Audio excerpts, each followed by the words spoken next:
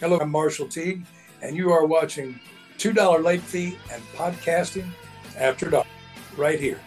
Well, actually, what I was going to say is Zach, Corey, and Dustin, what you guys do is amazing. I have enjoyed every single minute of it, and I mean that from my heart. You're professional, you're funny, you're great, and you got good character. All of you. God bless you. Thank you. Before there was IMDb.com, there was Zach and Dustin.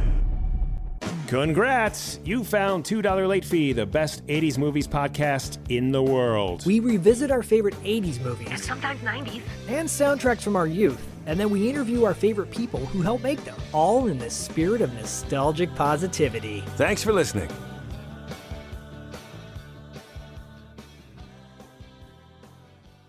Can I buy you guys a drink? Guess not. Patrick Swayze is Dalton.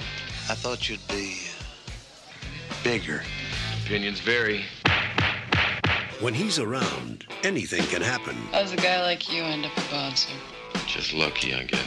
And usually does. If somebody gets in your face, I want you to be nice. Don't be rude! Ask him to walk, but be nice. Help this gentleman to the door. Until it's time to not be nice. So says the fighting philosopher. He may be hard to handle. I keep talking, you're gonna go off thinking I'm a nice guy. I know you're not a nice guy. But he's easy to like. What's the matter, Dalton? Don't you like women? The worst I ever had was wonderful. He's not what you'd expect. I thought you'd be bigger. But there's one thing you can count on. He's the best friend a good time ever had. You guys tired? Doc, I'll get all the sleep I need when I'm dead. This is my town. I'm not afraid of him. I guess you'll be having that fire sale now, all right? You got your hands full, kid. I just think I'm looking at a dead man. Patrick Swayze. For that line of work, I thought you'd be bigger. Gee, I've never heard that before. Roadhouse.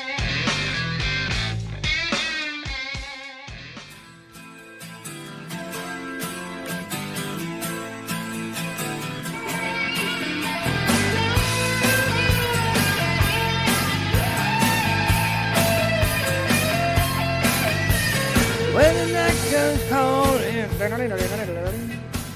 It's the crossover that you've all been waiting for. Oh my gosh.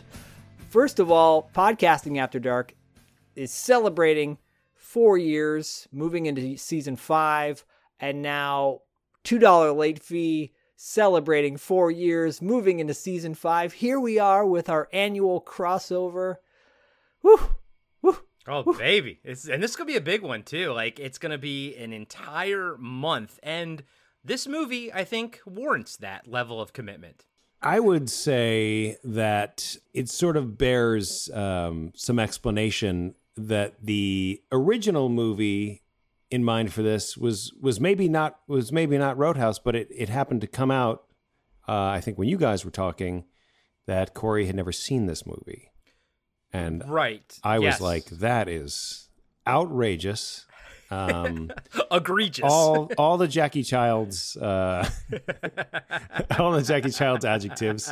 Outrageous, flirtatious.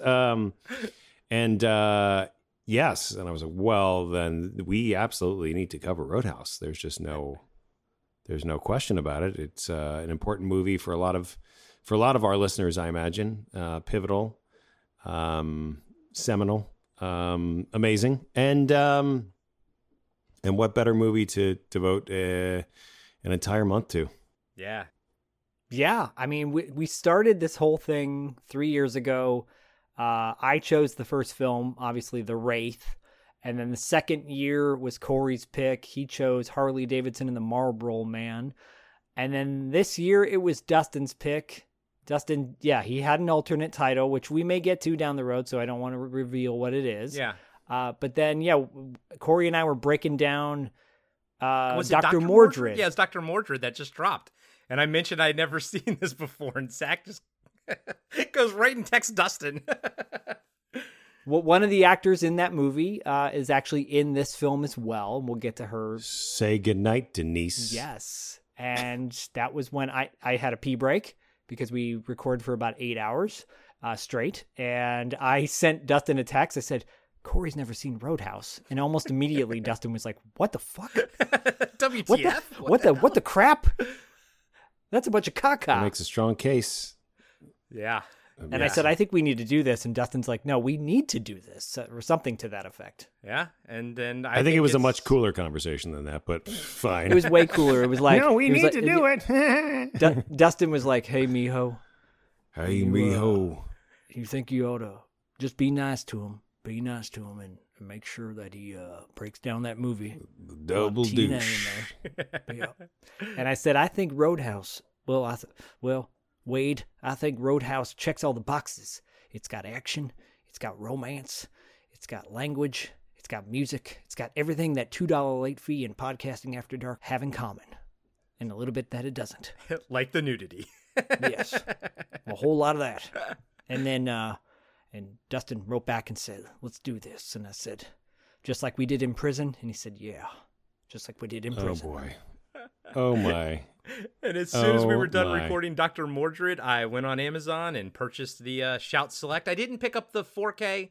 I think you got that one, right, Zach? With I have. There we go. I'm going to do an unboxing on our Patreon, but I have the Roadhouse Deluxe box set from Vinegar Syndrome. It is beautiful. It is just jam-packed with like amazing art from the dude designs, and it's got a booklet inside. And he looks like the lead singer of Aha. He kind of does. He kind of does. Take on me right there.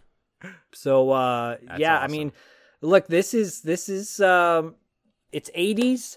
It's cult. I wouldn't say this is cult. This is probably one of our most mainstream movies we've ever done, but it's got a cult-like following in people that have watched it repeatedly, including Dwayne "The Rock" Johnson, apparently. And you'll hear all about that in a few weeks, courtesy of Marshall Teague. Yeah, I mean, I think if you were a guy in our age, growing up, this movie, for me with my friends, like this was like a repeat. This was definitely a repeat watch. We would always, have it on. It's very quotable. It kind of moves. It's longer than 90 minutes, which everyone knows is my sweet spot. But still, it doesn't feel like excessive. It's almost 2 hours. There's not a ton that I was like, oh, just chop this out, chop this out, chop this out. Wow.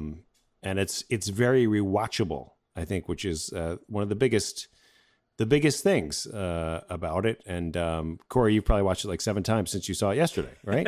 Just because it's that good. Our buddy Lee hit me up today because I made a post a cryptic post that we were recording a crossover episode, and I put the Jeff Healey song up there, and Lee hits me up on Instagram. He goes, "It's happening, isn't it?" And I was like, "Yeah, buddy, it's happening." And he was like, "But I want to know what you think," because he knows I'd never seen it before. And my first thing I've been thinking all day, it's a very watchable movie. I was not expecting to be as engaged with it as I was on my first viewing. I tend to watch that one like I watch almost every first viewings. I was pretty stoned, and I can get a little distracted sometimes with that. But with Roadhouse, I was pretty glued to it the entire time. Very minimal, like IMDb checking and everything. And my biggest takeaway was, that movie, A, does not feel like almost 2 hours. And B, it's extremely watchable. And I assume also rewatchable as well. Yeah, I will say that I haven't seen this movie in a few years. But I did watch it repeatedly back in the day. I think my first exposure to it was on VHS, renting it at the video store. I don't think I saw this in the theater. And that's a shocker, by the way. Yeah, it is, because I mean, my mom would have taken me to it, and I know she was a big Patrick Swayze fan. I remember she would go, "Oh, you move like Patrick Swayze." And then that train song came out, and I'm like, I do have dance moves like Patrick Swayze. No. Just kidding. Delete. And no, it's delete. Delete. I do have dance moves like Swayze, Mom. Thanks, Mom. I mean, look, I wasn't. Dirty Dancing had come out the year prior or 2 years prior to this, and I did not see Dirty Dancing. Yeah, I think that's an 87. Yeah, I think it is Big time. And I was 11. I was like into my GI Joes and in comic books. I didn't want to go see a movie about dancing, and that didn't appeal to me. Then Roadhouse came out, and I loved Sam Elliott. I've loved Sam Elliott since I saw him in Mask. I think that was the first time I ever saw him as a kid. And I thought, this guy is cool. Little did I know, or little did I remember, that he doesn't show up until like halfway through the movie, you know? But he is truly a supporting actor. Like he's the definition of what a supporting actor is supposed to be. This movie is like very much like, you see a lot of movies now where there's a leading man, right? But then he's filled with supporting actors throughout, and the leading man or leading woman doesn't feel like they're the lead. They just feel like they're part of an ensemble. This is very much a Patrick Swayze movie from beginning to end. Mm-hmm. And a little bit of a Jeff Healey movie, too. Oh, yes. That's right. A lot of Jeff Healey.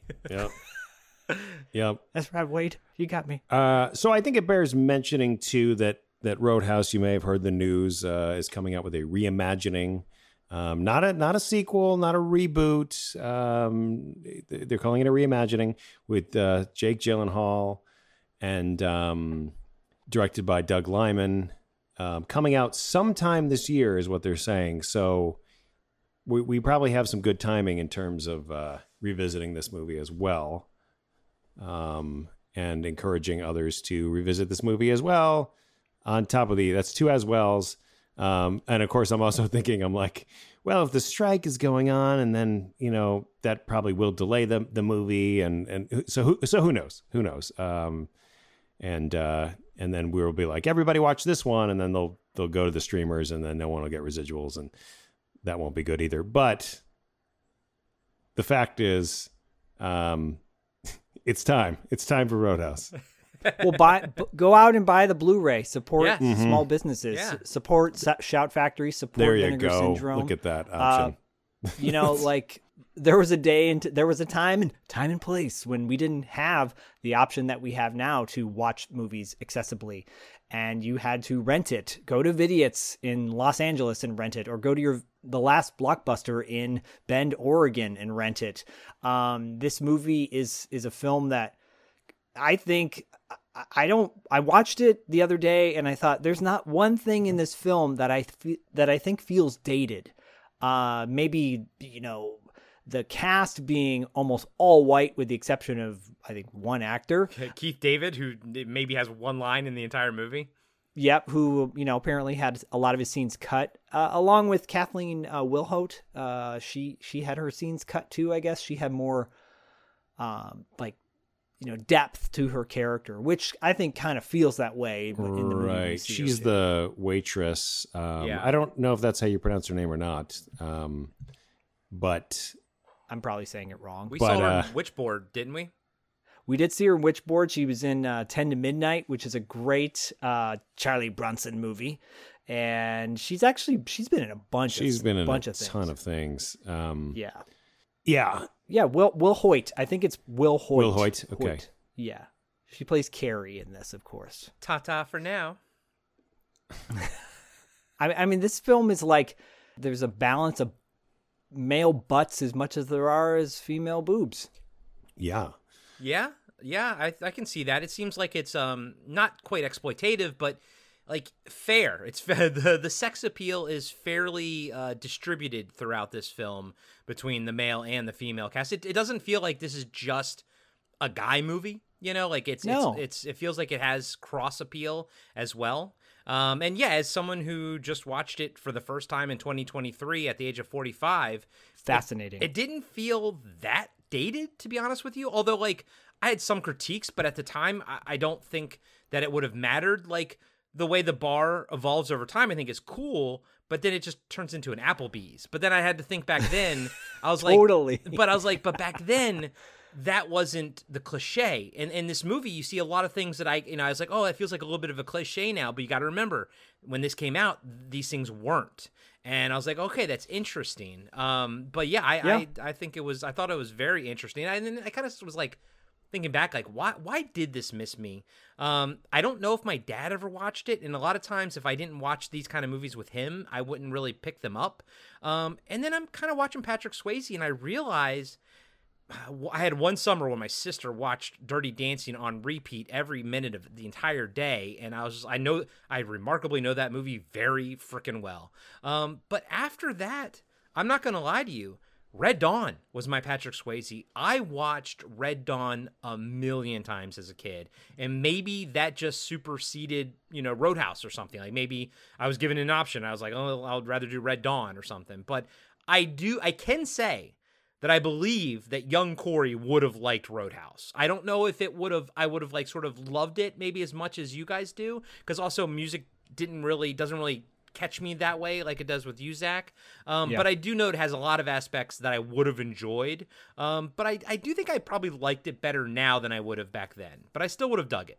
I like this weird hypothetical scenario where someone has come back in time and presented you with an option where you can only watch one of two Swayze movies. You're like, you can only do one, little Corey. You're like, well, I guess it's going to be Red Dawn because that came out first, and that's all I'm going to do. And that movie's awesome. And then I will never watch another Patrick Swayze movie. So you didn't see Ghost either? I've seen pieces of Ghost, and then I could say the other Patrick Swayze movie I've seen is Donnie Darko, but he's got a sort of a small supporting role in that. And that's 2001. You see The Outsiders? Nope, never seen The Outsiders. Oh, this is interesting. Okay. Never seen, I don't think he's in it, but I've also, in that sort of vein, I've also never seen Diner either. See Steel Dawn? Yeah, he's not in that Steel one. Dawn? But Youngblood? No. You never seen Youngblood? No. He's shaking his head, yes. And Steel Dawn, I know I recognize the cover in my head. I know Vestron put out a Blu-ray of Steel Dawn, I think. But no, I've never seen that one either. This movie, though, it wasn't like a huge success. It actually was more successful when it came out on video. That's what I was going to ask, because it seems to me that this is a success because every freaking person knows it and has seen it a million times that I talked to about it. So but it wasn't, though, you're saying? Well, I mean, it was a modest hit. Wait, Corey, have you seen Point Break? Oh, yes. Okay, yes, I've seen Point Break. Okay, yeah, yep. And Dustin, I was doing the same thing as you. I was kind of going through in my head his Rolodex. I was like, I know I've seen more. But then Point Break, that's a movie I've seen like maybe, I don't know, 5 times, 4 times. Wasn't the biggest fan of that one either. Yeah. And that's an ensemble action movie. Yeah. I like Gary Busey the best in that movie. Yeah. And I despise Keanu Reeves the most in that movie. But I love me some interesting though. War Child and Bodhi, obviously. Obviously. Everyone thinks I named Bodhi after Patrick Swayze in Point Break, which is incorrect. However, I did consider at one point naming Bodhi Dalton from Roadhouse. Wow. Thanks to Paul London, he says, well, he would have always been nice. He would have always been nice. I mean, Zach, I have a theory on this, on the naming thing. Because I feel like if you were gonna name him Dalton, and that was already on the table, it just makes sense that of course you were thinking of Bodhi from Point Break, and then it just proves it. But then you were like no, but I can't have people say that. I can't have people thinking that. So then you were like, what else is there? What else is there? So then you went and you looked and you were like, okay, I don't know, like the Bodhi tree and other thing, and then you came up with this other reason retroactively. Because when you tell the story, you don't even pronounce the bodhisattva correctly, and you're like, I don't even know what it means. So the fact is that doesn't mean anything. I do know what it means. No, but it doesn't mean anything to you. So I feel like you've reassigned, and this is just a theory. But if Dalton was on the table, then of course Bodhi was on the table. He'd have to be on the table. Dalton was on the table after. No. Dalton was on the table after Bodhi was on the table. No, I think this is a story you've told yourself, and you've changed the memory. I think you've rewritten the memory to present something in a way that you have to, because it's like how we do that. We rewrite memories. No, like what, the Mandela effect? No, that's alternate reality. Yeah, I knew. Well, Mandela, right, would be that you thought something was a third way. So anyway, my wife came back me up on this. Right? Right, but what I'm saying is that you and Kristen have now told this story for as long as Bodhi's been alive. So of course it's going to change. You're both going to be on the same page, even though you don't remember exactly that you were watching Point Break and you were like, we got to name him Bodhi. But then you're like, I can't have that. I just can't have people thinking that. No. Right? No, Think back. No, because Bodhi, I thought Bodhi Schaefer would look really cool on an album cover. Yes, after you saw Point Break. No. After you went through Dalton and you went through Can I all the ask, names. was Truman on the table? Because that was his name in Next of Kin. And by the way, I have seen Next of Kin. I've seen that. Yeah, I've seen. No, Truman was not on the table. Truman Schaefer wasn't on the table. doesn't work as well. No, because I went to Bodhi and then I'm like, well, no. And Point Break did pop in my head. And I'm like, what about Dalton? Dalton, from Roadhouse. Yeah. So, but it was always Bodhi, Enlightenment. Jed from Red Dawn? No, definitely not Jed. What was his name in Steel Dawn? Oh, he didn't have a name in that one. He was just Steel Dawn. Yeah. He was Nomad. Nomad That's Schaefer. Badass. Johnny Castle? How about in Black Dog? Black Dog. Yeah. I mean, anyway, I just think this theory. Just think about my theory. Dustin just barreled right past Black Dog. He's like, I appreciate that. But Dustin, you have a relationship with Patrick Swayze dating back to the Black Dog days, actually. The Black Dog days. Yeah. Well, I was at Sundance the year that he was there for both Black Dog. Well, in 2001, and Donnie Darko, and he was there. Yeah. And it was like the seas had parted and this, majestic man came through. And what was funny was he was just everywhere in Sundance. Like on the streets of Park City, Utah, wherever I was, there he was. And, I was there shooting a pilot and he made for some great content. Yep. But, yeah, but I like you guys, obviously Red Dawn, huge movie, Youngblood,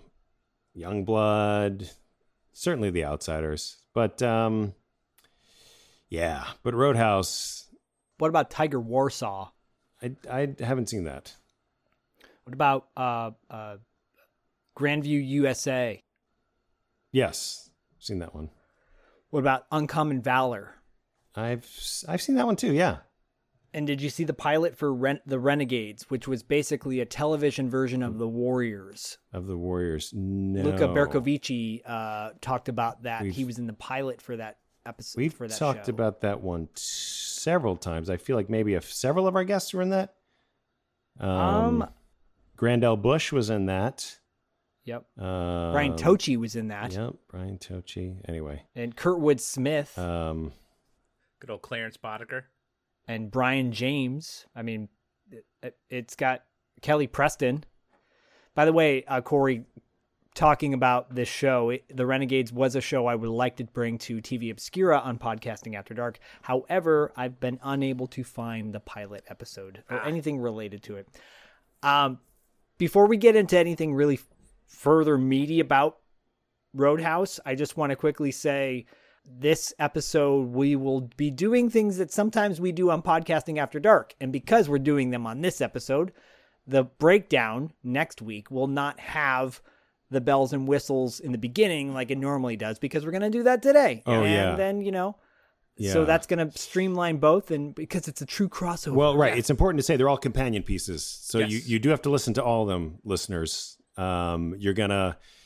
This is good. I feel like we normally do set this up, and so I think it's important to note. So yes, so if you're over here, you listen to $2 Late Fee.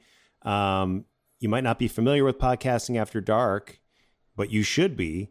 Podcasting After Dark, Corey and Zach break down movies piece by piece, little by little, inch by inch, heart by heart, heart to heart. Whatever. Heart to heart.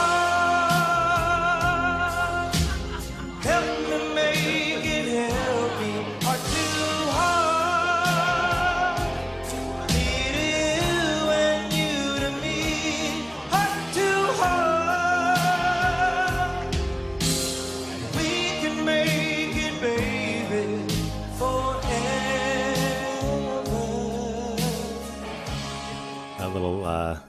Thunder Alley reference, Jill Scholen month. But so the way this is going to work is that you're going to listen to us here. We're going to talk about sort of an overview of the movie. We're going to talk about the soundtrack. Then you're going to go over to Podcasting After Dark. You're going to get the breakdown, all the specifics, all the nitty gritties. And then you're going to get an interview with Jimmy Reno himself, which all three of us take part in, with Marshall Teague, Mr. Where's My Throat? Say Goodnight, Denise. I used to F guys like you in prison. Teague. And then a $2 6 questions and tons of Patreon stuff on both podcasts. So I feel like I've covered that, right, guys? Are we covered? Yeah. Are we fully covered? Okay.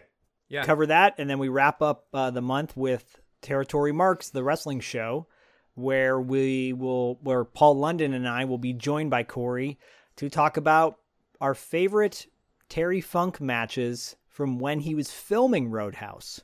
So right before or right after. And then at the end of the month, too, we'll have Dustin on Wrap Up After Dark, and it'll be, an entire month. Both feeds, everything's going to be on both feeds, so we're going to go boom, boom, boom, boom, boom, but it's going to be an entire month of Roadhouse, and I am super excited. I love all of our crossovers. I love The Wraith, and I loved, Carly Davis and the Marlboro Man. And I can still say it. Marlboro. Yeah, you can say it now. Nope, I fucked it up. Marlboro. But it feels like it was always leading up to an entire month. Like, because The Wraith was like one episode or like 1.5, and then Marlboro Man was like 2, and then now it's like, it's always been leading up to an entire month. So I love it. I think this is fantastic, and I have so many things that I want to talk about this movie with you guys. Now, Corey, am I correct in saying that so far you've only watched it one time? Correct. All the way through? Yeah, as of now, and we are recording this episode super early, so I've only seen it once. I'm going to try to watch it again. I want to show my wife because she didn't get a chance to watch it, and then I'll do the breakdown. So I do plan on getting another Funsies viewing in and then start the breakdown, and that'll probably take me about 3 sittings and everything, but I'll try to condense it as much as possible to have Dustin survive. But you made it through the other ones. You made it through all of them. I guess for me, I'm just pointing, I want to put a spotlight on the fact that we're getting you in kind of the before, the fresh legs. Yes. And then as the month evolves, maybe thoughts will change, or fatigue. Yeah. You'll have seen it, 3 to 4 times. You'll have different, who knows? So who the hell knows? Yeah, exactly. So I only have one viewing down, and I have been listening to the Jeff Healey band for about 3 hours before our discussion here, and I'd say about 2.5 hours of that were just When the Night Comes Falling, or whatever it was, the main one from Roadhouse. I listened to that probably 2 hours straight. That song is a banger. I adore it at this point. Amazing. I mean, that one plays over the credits. Yes. Over the denouement, the triumphant skinny dipping. Yep. And it also plays on the menu too, the Blu-ray menu. So right when you pop it in, it starts playing. So I was like, even when I was like getting ready, I was like, yeah, this is. I assumed I was like, okay, this is probably because I know Zach said, we're going to talk about Jeff Healey and everything, and I was like, okay, and I'll elaborate on this a little bit later. I didn't know what he looked like, so I was a little bit confused at the beginning of the movie, but we'll talk about that, when we get to the freeform discussion. First of all, that scene at the end of the movie is, I've never seen anything like that, where the entire song and the entire performance plays out the entire credits. Yeah. It's not just fading into black. It goes over the entire credit sequence, which I thought was really special. Mm-hmm. And let's talk about Jeff Healey really quick. It's really, really special use of credit sequence. I think it's special. It's unique, definitely unique. He's a Canadian blues guitarist who was blind at birth, and he really didn't hit the scene until the late 80s. Not at birth. Point of order. 18 months. You're right. 18 months. 18 months. As a baby. Did as something a baby. happen, or was it like a genetic thing? He had cancer. Thing? He had a retinal cancer. Okay. And he did not die of retinal cancer, but he did die of cancer. He's dead? He is dead. I'm sorry, Corey. Yes. At the age of 41. Zach didn't say rest in peace initially, so that probably threw it off. Big rips, man. I didn't even know. Big rips, yeah. He died of lung cancer. Shit. So, so not only was, he had a rough start, and then he died at the age of 41. He was 41 years old. frack. Wow. I mean, that's insane. I'm devastated at the moment, guys. You don't understand the roller coaster I've had in the past 24 hours with this. I am devastated right now. Yeah, he's a really, I think he was always underappreciated. I don't think this movie like catapulted him into the success that maybe it should have. He had a top 10 hit with the song called Angel Eyes. It hit number 5, I think, that on the Billboard American charts. Surely what a life's little mystery. Sort of stars above. How did I ever win your love? What did I do? What did I say to turn your angel eyes my way? That was off his, I think it's his first album. It was off his first album, which is called See the Light. You know, he only put out 5 albums before he passed away. And the guy is just like, I think he's a freaking tour de force in the film. Like he can act really well, and watching him play his ass off. And we know, thanks to Marshall Teague, that he was really playing in certain scenes, you know, it's just phenomenal stuff. I mean, so I'll tell my story. So I'm watching the movie. I don't know Jeff Healey at all. You guys all know on Podcast After Dark, I talk about it a lot. I'm not as musically inclined as Zach is, so I don't pay attention to these things as much. So I'm watching the movie. First band that comes on, and I'm like, oh, okay. Jeff Healey looks a little bit like Tito and Tarantula. Kind of sounds like him too, but sure, okay. So the movie keeps going, and that's my assumption at that time. The movie keeps going, and then, you know, they get to the different bar, and you got a blind blonde dude playing, and I'm like, I don't know who this blind kid is, but he's amazing. And I'm like, I want to see more of him. And so I'm like, I'm bopping along with his stuff, assuming that he's not Jeff Healey. And then he kind of like, somebody calls him by name, and I kind of go to the bathroom and I look on IMDb and I'm like, that's Jeff Healey. And then I go scroll a little further and I'm like, I was right. It was Tito and Tarantula at the beginning. And I was like proud of myself. Or is it not the whole band? Is it just Tito? So it's Tito, the lead singer, Tito La Riva, and the band was the Cruzados. Ah, okay, so it wasn't Tito and Tarantula then. You love me from your big TV.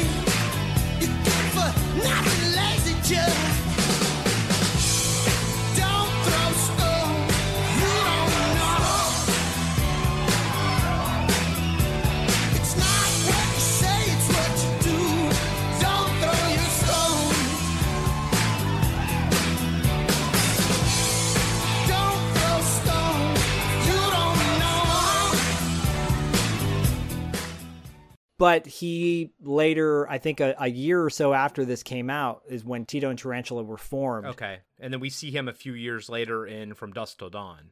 Which I totally think that, and I was just talking to Marshall Teague about this, I think that Robert Rodriguez was heavily influenced by the fact that this band continues to play through all the chaos going on, because Tito and Tarantula does that, and then to the point that they become vampires as well. Yeah. But going back to the Jeff Healey discussion, again, not knowing that was him, my first thought was like, who's this blonde white kid with like so much soul and like so much talent with his, you know, what he's the slide guitar that he's playing like on his knees. He's like sitting down on his lap. He's sitting down and playing it.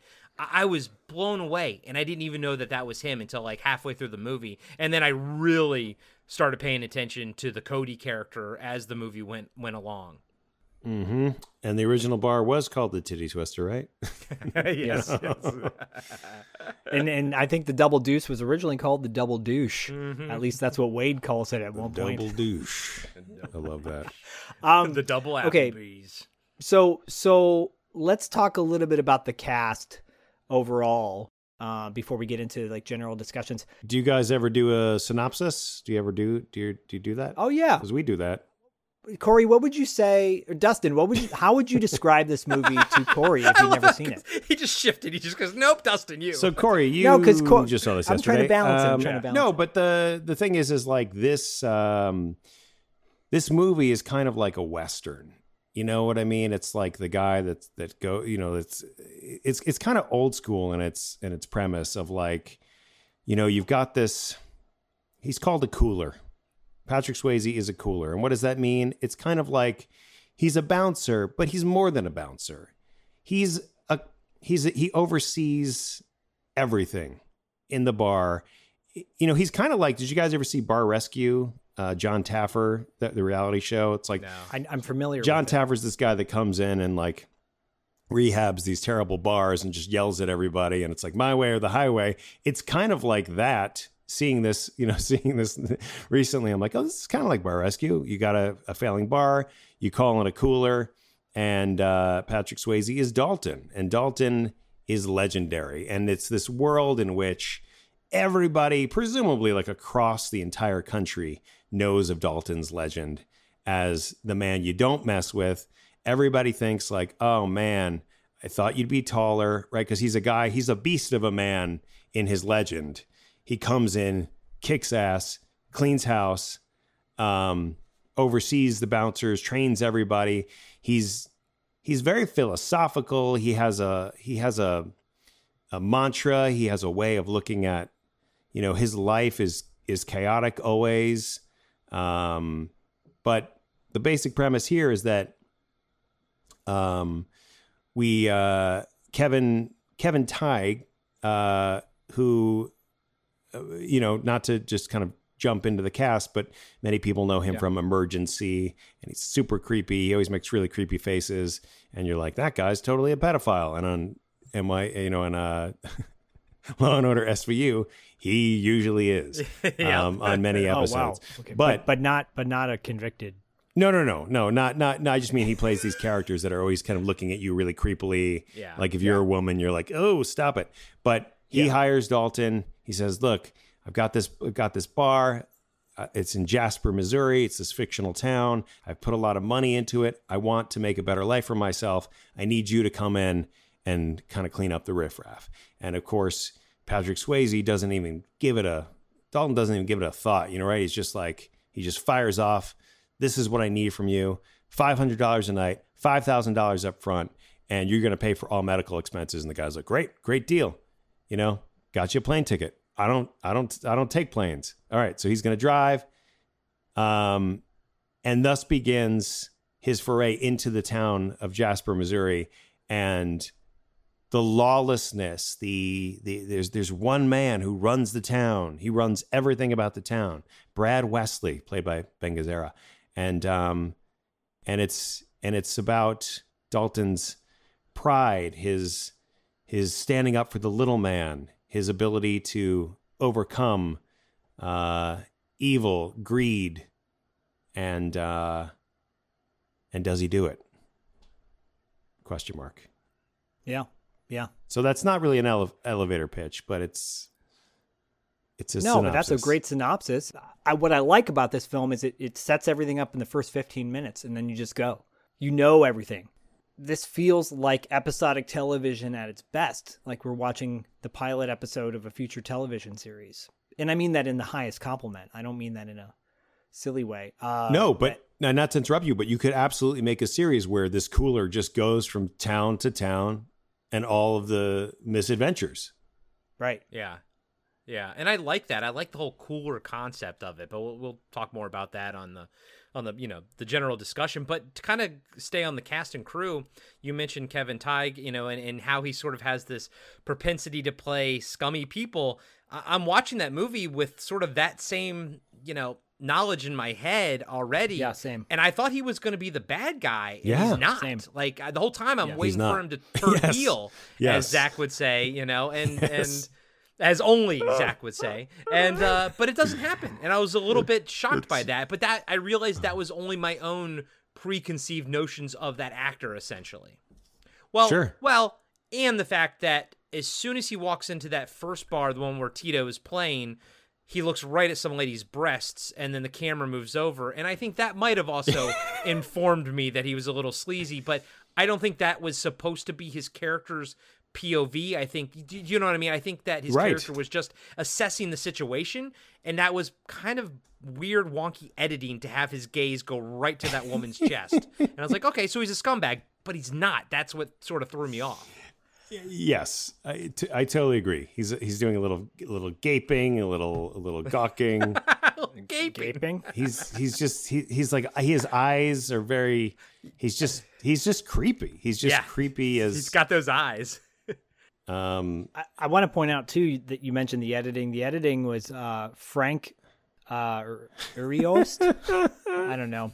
Uriost. Frank Uriost edited this. Frank Uriost and John F. Link together, and those guys worked together on Die Hard, Commando, RoboCop, Total Recall, as Corey likes to say, Basic Instinct, Predator, Tombstone. I mean, I just listed off Tombstone. I still got one good arm to hold you with. I mean, I listed off 7 movies there that all are on somebody's favorite list. Yeah, for 80s and 90s movies. Yeah, no, that's that pedigree. That's amazing right there. And I honestly, I didn't have any problem with the editing. It kind of that informed something in my head, and that in those early shots, and that's the job of the editor and everything to kind of tell you what you should see, be like looking at, and all this kind of stuff. So, it was odd to me that his character didn't turn out sleazy when they kind of portrayed that. But again, that was through editing, not through technically his acting.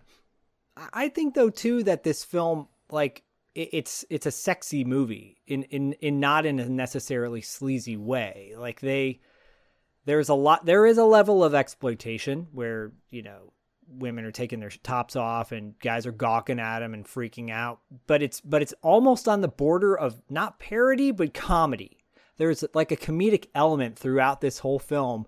Brad Wesley's guys are goofs, they're idiots, and when they get their asses handed to them, one guy in particular who gets crushed by a bear, it's so comical, and Brad Wesley's interaction with his men is comical. The only people who are not comical are Dalton, Jimmy, and Wade, and the Doc, really, like, to overall, I'd say, of the main stars of the film. Yeah. But I mean, like, you've got the main villain driving down the road at one point, swerving his car, singing his 60s doo-wop song, and, practically just making an ass out of himself. And you have to laugh at that. It's just buffoonery. Yeah.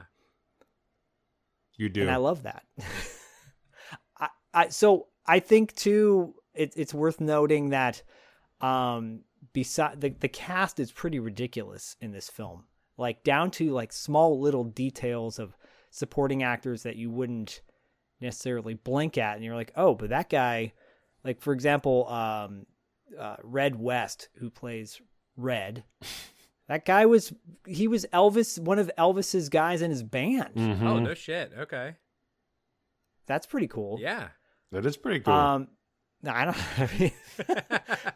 But Ben Gazzara, I think people would recognize from Big Lebowski, modern fans. But he's a Cassavetes mainstay back in the day. He was in a movie which has one of my favorite titles of all time, "The Killing of a Chinese Bookie," which is a Cassavetes film. I've heard of that one. He's been in countless films where he's played a very similar type. Marshall Teague has a very fun story about working with Ben on set, which you'll hear in a couple weeks. But I was going to say that Kelly Lynch, who plays Doc, I from the moment I saw her, I thought she was cool. Like, she has an air about her that just, like, doesn't ooze. She oozes confidence and just, and which I don't think you saw a whole lot of in movies like this. I very much enjoyed her in this. They did do that whole trope of give her, like, put her hair in a ponytail and give her giant glasses to hide the fact that she's clearly a stunning model, and it's just like, no, she's wearing glasses. She's a nerd. I was like, oh, that trope. But I found her to be enjoyable in the movie. I don't have much experience with her personally, obviously, but movie wise, I nothing really like stands out that I used to watch her in back in the day that I can see. You never saw Cocktail? Honestly, I have not. I don't think I've seen that one. No. Is that the one? It's in the way that you use, or is that The Color of Money? That's Color of yeah, Money. There you go. Yeah. That's the Aruba, Jamaica. I wanna take you to Bahamas. Their hairstyles. It's almost so like she and Patrick have very complimentary mullets. Really? Yes, they do. They kind of both have them. They're both incredibly hairsprayed up, their product, and when they're both on screen, it's like you can't really look away from the hair, because the hair itself in both of them is kind of like its own personality or its own thing. And obviously, we mentioned Patrick Swayze's buttocks. It's like between the hair and the buttocks. I don't know that I up to that point had ever encountered like a man's butt of that caliber on screen, for sure. No one had. Right? No, you normally there's like a fat hairy ass or something you catch in a movie, but this is like a sculpted movie and a sculpted butt, and to the point where like in a lot of his scenes, and Zach, you were mentioning Kathleen Wilhoit, Carrie. She at one point comes in to give Dalton breakfast. How did you find me? He seems a little annoyed to see her, and then he gets out of bed. He's completely naked because, of course, Dalton sleeps nude, right? He has to. Yeah. Like I do. So why not him? Why not him? Gets up, pulls up his jeans, and the camera makes that conscious choice to go right to his beautiful butt and have a reaction shot of Kathleen being like, ooh, like, so I'm trying to bring it back to this idea that like, it's for women, it's for men. Like this movie it has very deliberate things as far as who this is for and specific winks and like, right. Well, we get that sweet pubic hair shot of Sam Elliott, and that was all for Doc, and she was like, "Ooh," Speaking right, of hair, when he's showing off that scar, his scar. That scar, and it's just like full on pubic hair, and I was like, you know what? That's pretty manly, right? As someone who grooms, I was like, that looks pretty manly. All right, maybe I'll grow mine out.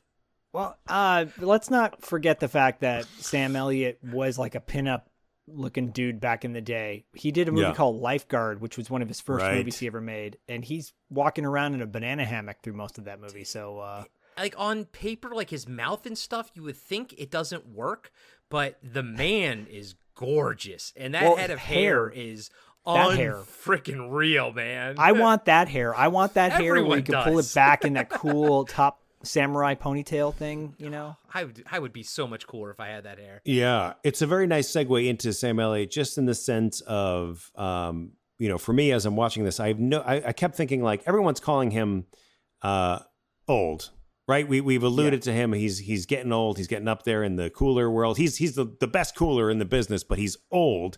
He's clearly a mentor to Dalton, but right, many people call him grandpa or dad, right? Terry Funk calls him, or mind your own business dad at some point. And I'm like, I have no idea how old Sam Elliott is or supposed to be. I really don't know, right? Because he could be any age. Like he could be, right. We know him just as older from our own perceptions. He's older than we are, but he was 44. When was my age. Wow. When he shot this. And that's the same age also as Kevin Tighe, as Tillman, is wow. So those two guys are the same age, which feels very strange. I believe he's 8 years older than Patrick Swayze too. Right. I believe it that is accurate. And so you're just looking at this guy and he looks fucking, fantastic. Silver Fox. Yeah. And every sense of that word, right? He's just like, but just the fact like that's how old he actually was. Like that's a 44-year-old and 88. That's a man, This is look at me. I'm a 45-year-old in 2020. I look like a boy. He looks like a man. You wouldn't put me next to him and be like, those two are men right there. You'd be like, no, Sam Elliott, that's the man. No one would be calling like get out of the way, Dad. Like they wouldn't, Grandpa or any number of age-related insults that are tossed his way. Well, Terry Funk's younger than him, but Terry Funk had lived a hardcore life up until that point, and I mean that in the physical sense, that he was putting his body through hell as a professional wrestler. And we'll talk more about him when we do territory marks, but he's also a big dude as well. Everybody's a big dude in here. And Dalton, when they make that joke about him being, I thought you would be bigger, I thought you'd be taller, whatever, it reminded me of Snake Plissken in Escape from New York. Yep. And then the connection there being the cinematographer, Dean Cundy. Is Dean Cundy. Dean Cundy, of course, who did like some of Carpenter's best films. And if you'd like to know more about that, check out Podcasting After Dark's Patreon, The Carpenter Factor.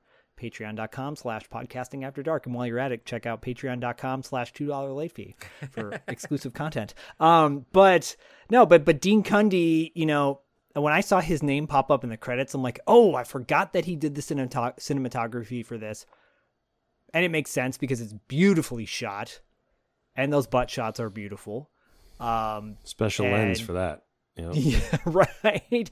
But I echo what you're saying, Dustin. Like, it's very balanced. I feel like it's very balanced with how they deal with the sexuality and the appeal of stuff like that in the movie. I also wanted to point out really quickly that Kelly Lynch, because it was on the tip of my tongue. I'm like, there was a movie she was in. Was it her first movie? It was her first movie. It's called Osa. And it's a sci-fi flick that came out way back when. And it's also got Bill Moseley in it. He plays, I think it's one of his first movies he ever did. It came out in 1986. He plays Quilt Face. Bill Moseley, of course, we love him from Chop Top and Texas Chainsaw Massacre Part 2. Yeah. So I just had to point that out. Drugstore Cowboy. That's big one. Drugstore Cowboy. Desperate Hours is another great one. If you want to see Anthony Hopkins and Mickey Rourke before Mickey Rourke butchered his face, and he was really was a quality great actor. That's maybe one of his last really good movies he ever did, Desperate Hours. Kelly Lynch has actually been, her body of work is pretty phenomenal too, with like some of the movies she's been in. But then like supporting actors, of course, Marshall Teague, you're going to hear his story in 2 weeks, and we'll save all that for later. What we loved about him in his career, because he's actually had a much bigger career than I think people necessarily think he has. And he plays Jimmy Reno. Jimmy. Yeah. And so badass. Yeah. I forgot though in the movie, within the first 20 minutes when Dalton moves into his barn house, across the river is where Brad Wesley's house is, literally across the river. And they're having a party. And I'm like, oh, Jimmy's jumping in the water too, like with his Speedo on. And I'm like, this is like a happy time. And Dalton's got a big smile on his face because he has no idea who these people are at the moment. Yep. Yeah, about to find out soon. I thought that was interesting, like to see such a goofy side of these guys who pretty soon are going to be like mean bastards. Well, sometimes the tone of this movie was kind of all over the place. For example, the climax when that one fat guy gets like knocked out by the polar bear is kind of goofy. But it's Austin Powers moment. It is. It's very much like an Austin Powers kind of moment. But then it's juxtaposed with this violent, gang style murder sort of the bad guy, almost like like kind of like a lynching I was like, okay, what's the moral here type of thing? But at the same time, tonally, it was a little off, I thought, as well. Maybe it won't matter to me in repeat viewings, but it was just something I noticed at the beginning, or for my first viewing, I should say. Mm-hmm. Well, there's a moral-less feeling to this film overall. Except for Dalton. Dalton is supposed to be the moral of it, but not to jump ahead to the very end, but when the main bad guy just gets straight up gunned down by everyone in town and they all kind of vouch, and I'm like, This feels very cold-blooded to me, you know. Like I don't know. It felt like, is this the right way to resolve like your your disputes? You know. Right. Well, when you look at the town of Jasper, Missouri, it is a lawless town, which kind of gives it that Western feel. Like there is the law is under the control of Brad Wesley, right? He's got so much power, and like this guy increasingly just does not give a fuck, and we realize how dire things are in the town, where he's not only sort of he's offering the town people that classic, I'll give you protection in exchange for, a percentage of your money. You're going to pay me. And then he just, whether it's partially because he's jealous of Patrick Swayze being involved with Kelly Lynch's character with the doc, or, whether he just likes things a certain way and the power's kind of shifted a little bit and he's here to remind you, like, I'm the fucking guy. He's just blowing up businesses in the middle of the day. He's just destroying car dealerships. You have insurance, ha ha ha ha. And you're like, who the fuck is going to stand up for these people?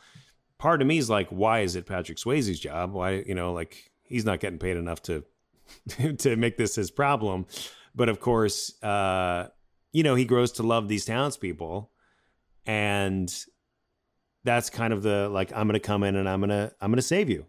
Right, but he's not the one that kills the main bad guy at the end, which is interesting. It's like everyone else guns him down, and it's sort of like at a moment where, yeah, he draws the gun on Patrick Swayze, but you just, the tropes that you expect. You expect Patrick Swayze to dive, grab the gun, shoot him back because it's justified. Here, the man just gets spun around, by different people shooting him with the shotgun, and I'm like, I don't know. It's just like, is that really what you want to see your good guys do at the end? Just gun somebody down that they don't.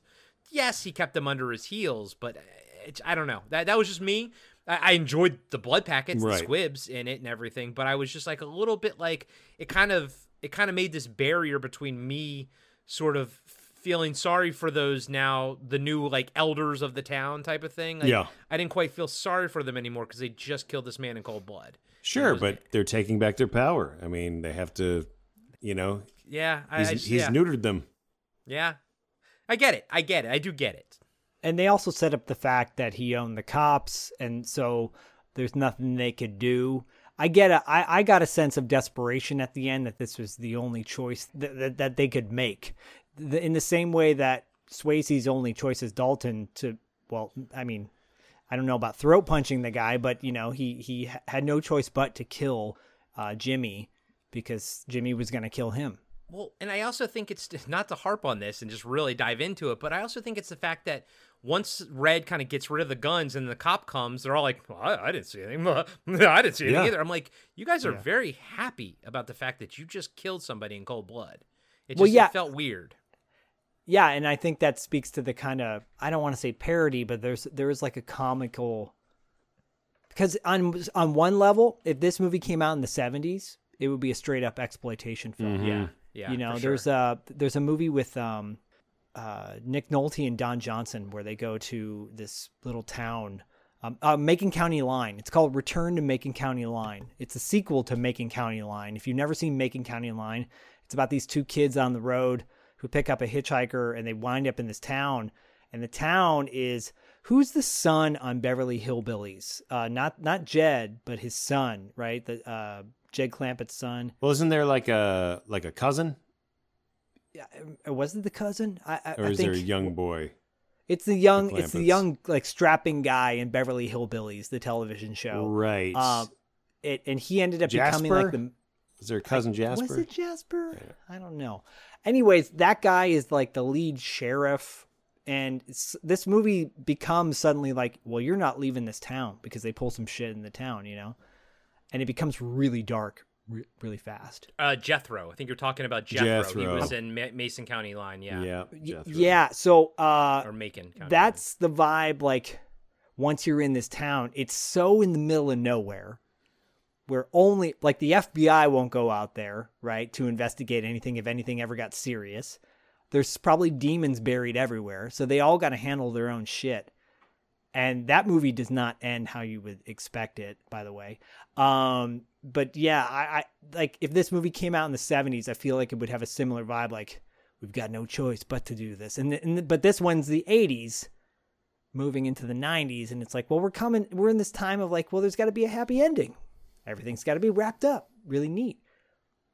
We're naked in the water at the end. We get to see Patrick Swayze's blurred wang and, his butt. And one more sex scene. Yeah, I think the one thing that's kind of interesting. Are you going to pull out the Roadhouse calendar from 1990? No, in this Vinegar Syndrome, they have a book, and in the book, there's a bunch of pictures. It's really beautiful of his ass. They're all pictures of Patrick Swayze's ass. That's the end picture of like them kissing in the water. But it's got some cool little anecdotes from film reviewers and filthy pond water. Or lake water. Oh, nowadays you'd get some sort of virus in your brain. For sure. If you had flesh-eating virus. Any kind of wound, you would not dive in there naked. If you had a fresh shotgun wound, you're like, let's keep it dry, baby. But I think for me, the one thing overall when we talk about tone, it's like the fact that this is essentially a bouncer taking on an army of, 10 guys by himself. I almost wish there was a little bit of a justification, give him little special forces, a little something to throw in the fact that, like, obviously he's got skills when it relates to the bar, but infiltrating a compound gives you another level. All we know is that he killed somebody already. Yeah. Right, and he's got a degree in philosophy. Yeah, he's a little from NYU. He's a little tortured, and he has a philosophy degree from NYU. And then after he kills Jimmy, I realized he's LaFours. He's got 2 confirmed kills.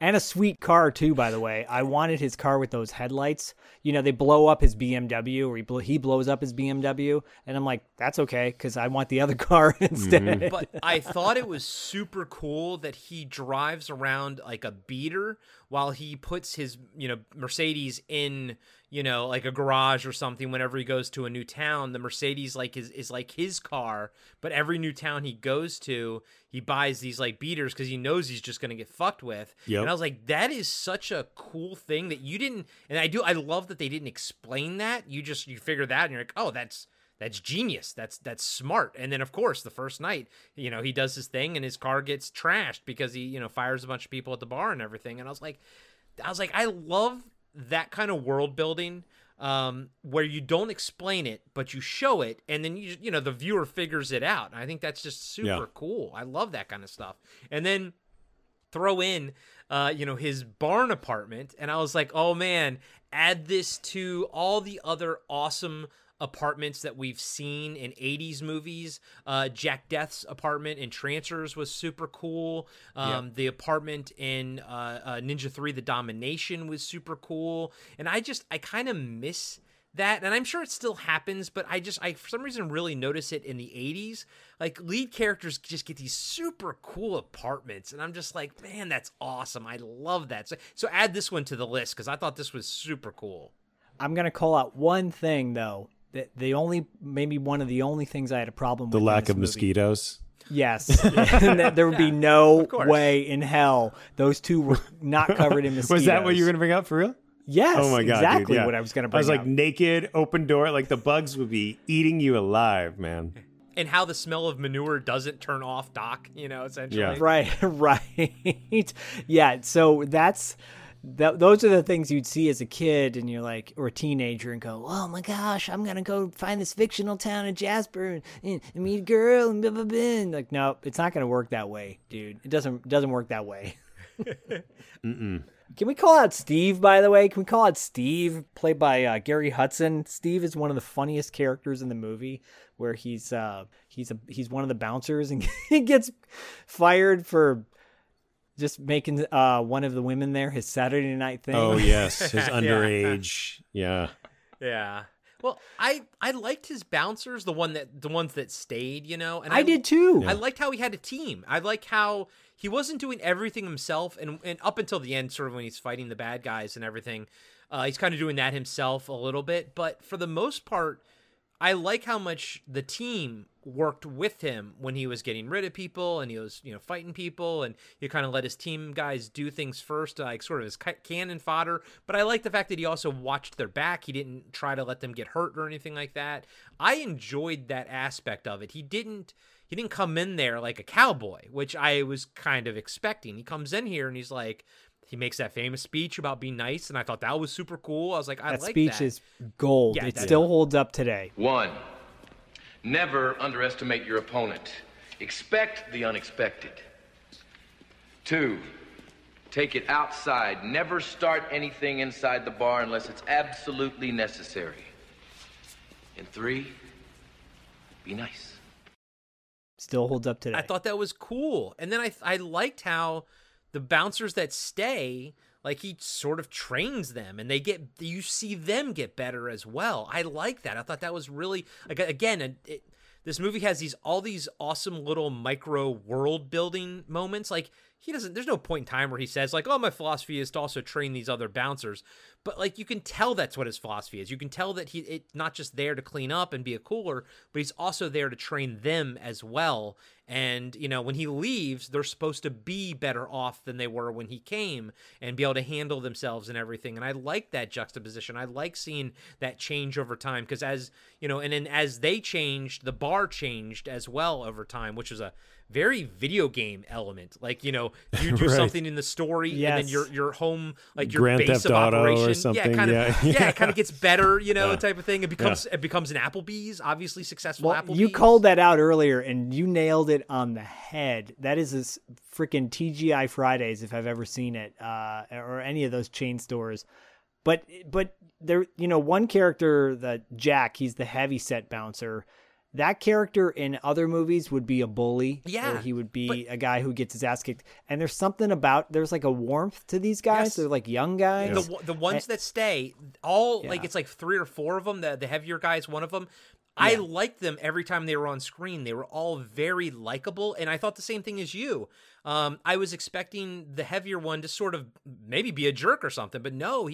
The ones that he doesn't fire, I like them. They turn out good, Yeah, and I also want to point out too, Dalton has overall he has a sense of nobility, a sense of he's clearly supposed to be the good guy, period, with a shady background. Wade is kind of not like a good guy. He's a mentor to Dalton, but he's kind of a scumbag too, where he's like making moves on Doc and like, another place or another time, kind of thing. Right. But I think that tracks with who he is. People who work the bar scene and have been in the bar all their life and have seen terrible things. Like, it makes sense that he is. I'm not bashing his character. No, I'm just saying the like, realistic one, because that's what makes Dalton stand out so much as this like philosopher, combatant type of thing, doing Tai Chi, and stuff like that. That's what makes him stand out. But I agree with you. Wade is clearly how the realistic way a character like that would turn out. Yeah, I love it. And probably the same end, meet the same end. I mean, sad to say. Yeah. But he really is. I mean, he really is one of arguably the most likable character. I mean, Wade? Yeah. Yeah. Oh yeah, totally. Because he oozes charisma, and then that's you don't dislike you like you. Yeah, he's the guy. You're like, yeah, you're a bad boy, but there's something about you that I like. Yeah, because even when he's hitting on Doc, it's got a little tongue in cheek. It's got a little, I'm not serious, but if you agreed, I probably wouldn't kick you out of bed type of right. thing. Yeah. Right. Yeah. And yeah. Yeah. He's I can't say any more to that. And then of course John Doe. John Doe's in it. He's a legendary punk rocker, but I love him from Boogie Nights. And my ex-wife deals in pornography, sir. I'm an actor. He's such a scumbag in this. I forgot his relationship with Brad Wesley at first. I was like, oh, he's the son, right? But then Brad Wesley does a really good job of like defining the relationships with everybody. Yeah. Right. He's like, oh, he's my idiot's or my sister's son or whatever. And then even with Denise, played by Julie Michaels, who we called out being in Dr. Mordred, he even gives a little bit of her backstory too. and which tracks, like, makes sure she's basically, she's indebted to him. Yeah. She's basically his property, unfortunately. And she's great. She's great. Like, as far as I think in many other movies, there would just be a girl who gets naked and that's it. But there's a depth there, especially in the scene where she's working out and she has the huge bruise on her face from Jimmy. Yeah. You're like, you have a lot of sympathy for this character. You do, although she's, you don't really know what her story is because she's so just throwing herself at Dalton. She's, she's with Jimmy. She lives in Brad Wesley's house. Yeah, she really is. The whole character of John Doe, the bartender, is one of those characters where you're like, why doesn't Brad Wesley just give him a job? Like, why is it so important that he works at this bar that he's skimming money from? Good point. And everyone's so, like, Dalton, you shouldn't have done that. And he's like, he was skimming. He's like, yeah, but it's going to be trouble. And it's like, why does this matter? The wealthiest man in town could give his idiot nephew a job at any number of locations. Well, because is Brad Wesley kind of an idiot too at the same time? Like, is there something about him too that's not totally brilliant? Well, that's what I sort of took, especially at that part where he's singing and driving his car. Life could be a dream. Like, shaboom. I think he's gotten lax in his comfort as being top dog there, and I got the sense that he sort of got there maybe by nepotism, like maybe inherited money or something. I didn't see him as like this made man type of guy, like he pulled himself up from the bootstraps.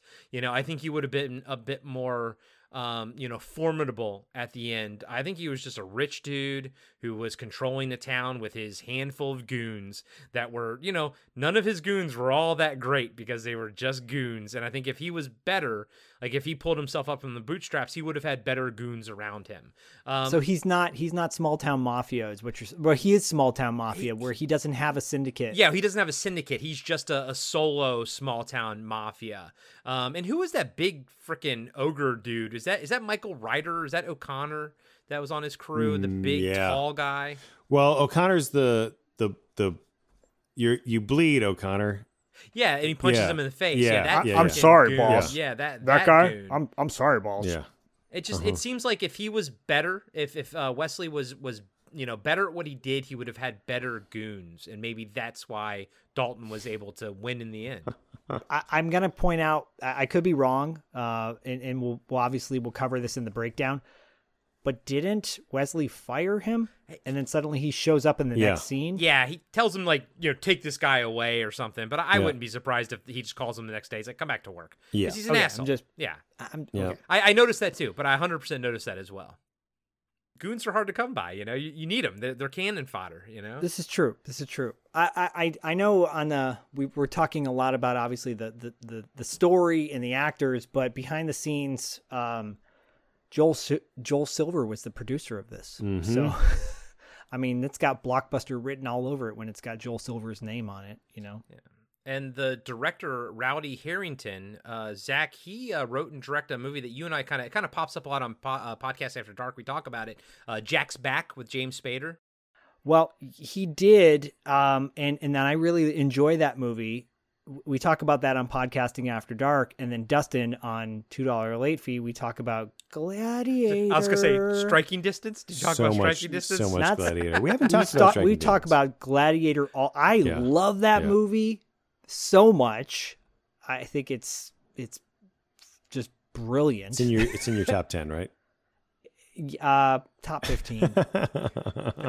Striking Distance, not so much, but Gladiator, Corey, if you've never seen Gladiator, dude, you'll love that movie. I feel like I have. I see the cover and everything, and I sort of recognize it. I believe I have, but only once. I'm willing to give it a revisit as well. But he doesn't have that many movies under his belt though. You would think Roadhouse being such a big film, but maybe like you said, it's more of a big film now than it was back then.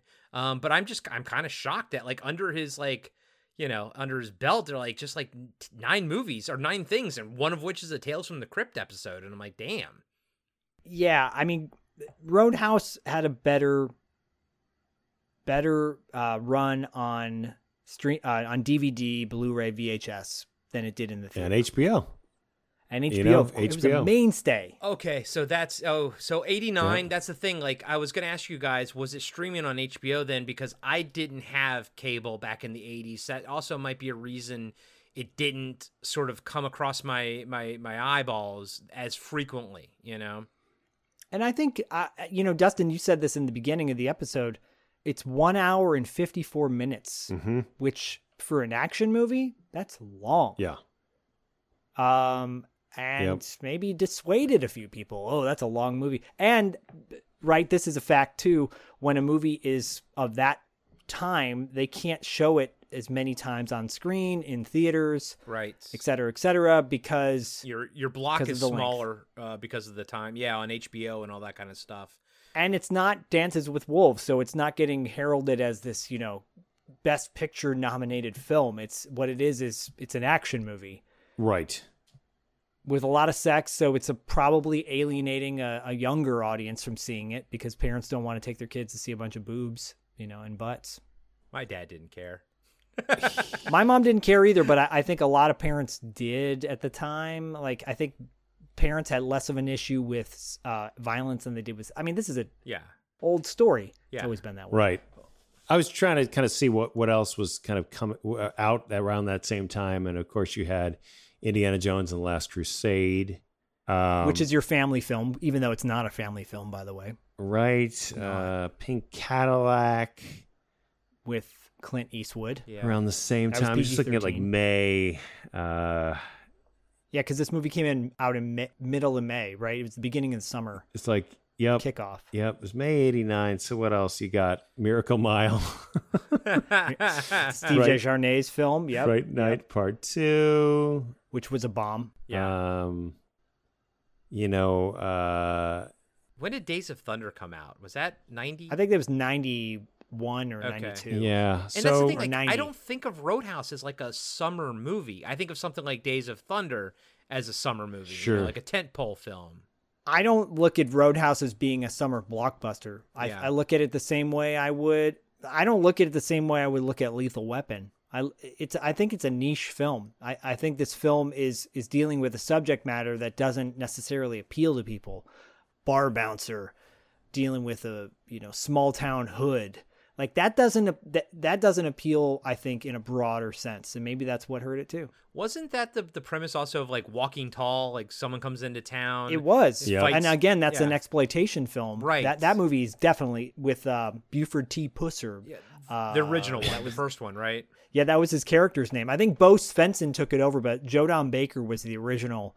They made a Walking Tall movie with Kevin Sorbo, and then of course The Rock starred in a fairly decent remake with Johnny Knoxville in it too. But that's just that trope of that, the guy comes in town and sort of cleans up town type of thing. And I like that. I like that trope, which is I liked it in Roadhouse as well. I thought it was an entertaining thing. I love it. I love backwood hillbilly movies where you just see these dipshits, and this movie is filled with dipshits, like idiots that you want to see them get their asses handed to them. It's fantastic. Yeah. When he clears the bar, the first night at the double douche. It's great. Yeah. It's great because those are the people that you want to see get thrown out the door, and they don't get thrown out the door at places. You're like, how come that guy didn't get thrown out, but I did?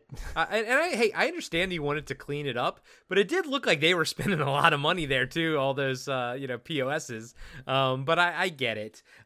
If we're moving into the general discussion, can we spend the rest of the time talking about his Dalton's weird white gi shirt that gets tucked into his jeans? It's not a button-down shirt. He looks like a goddamn Luke Skywalker walking around in that thing, and I'm like, what is that? Yeah, it's almost like if you had your robe, but then you were called out for, I got to do a run. I got to go get some ice cream or something. You just tuck it into your pants. Yeah, he's like Luke Skywalker up top and, Gene Man down below. It didn't seem like it went together. I know. If I was his sensei, I would have slapped him in the face. Be like, what are you doing? This is not appropriate attire for anyone. His pants overall are like the most pleated, high-waisted things you've ever seen. He's got terrible style. Just terrible. He's got terrible style. Terrible. I mean, he's got 89 style, the way oversized suit, the blazer that just hangs off his body. Yeah, those oversized blazer jackets, which was unfortunately a fashion. Yep. It's bad. It's bad. It's really funny. Wade's the one who looks the coolest. Yeah. Yeah, because he's just wearing like jeans and like shit kicker boots and like a t-shirt or something. It's like it's very classic. It's like he looks contemporary, especially because his jeans are kind of tight too. And I was like, oh, he's got sort of skinny jeans on in 1989. He kind of does. Yeah, and his jeans are over his boots, and so I just for the longest time it never occurred to me why people had their boots outside of their jeans. Well, Marshall answers that question for us in our $2 6 question segment, which you'll hear in a few weeks. That's right. Okay, Corey, so this is a monumentous occasion, knowing that you have seen this movie for the first time. Yeah. What other thoughts do you have about this film? Well, the cool thing is, actually, a lot of our discussion just now went through a lot of my notes that I had written down. But overall, like as a sort of a general thought, more general thoughts to it, the music's outstanding. I do want to talk about Jeff Healey soon. Yeah, let's segue into that. I love that. But like final thoughts about the movie, I know I'll dig more stuff up when we do our breakdown, scene by scene stuff, because there was a lot of interesting things that I want to talk about, but they're going to be more contextual, like when we discuss them as they're sort of happening. There's fun, costume stuff and fashion from that time frame and all that kind of stuff. What about the business idea of having, just a little station set up in the bar for people to come up and kiss your wife's tits? Yes. For $20. $20. Or just grab onto them if you don't actually have that money. If you don't have it. I mean, what an idea. What a side hustle. What a side hustle right there. And she was totally into it. Yeah, that stuff was weird. But like I liked the broad ideas. I like the fact that he was a cooler. And Zach knows, and I know Dustin knows as well, I like world building stuff. I really like the fact that everyone working in the bar knows who Dalton is, knows who Wade is, because it gives you this idea that working at a bar it brings you into this world that we don't know about. And there's these inside jokes and these inside knowledge that bar people sort of know. And I'm not saying it's correct. I'm sure part of it is correct, but I like that. I like that it builds up this alternate reality that people everywhere, all over America that are working in bars know that Dalton and Wade are the best coolers out there. And then the idea of a cooler I thought was really neat.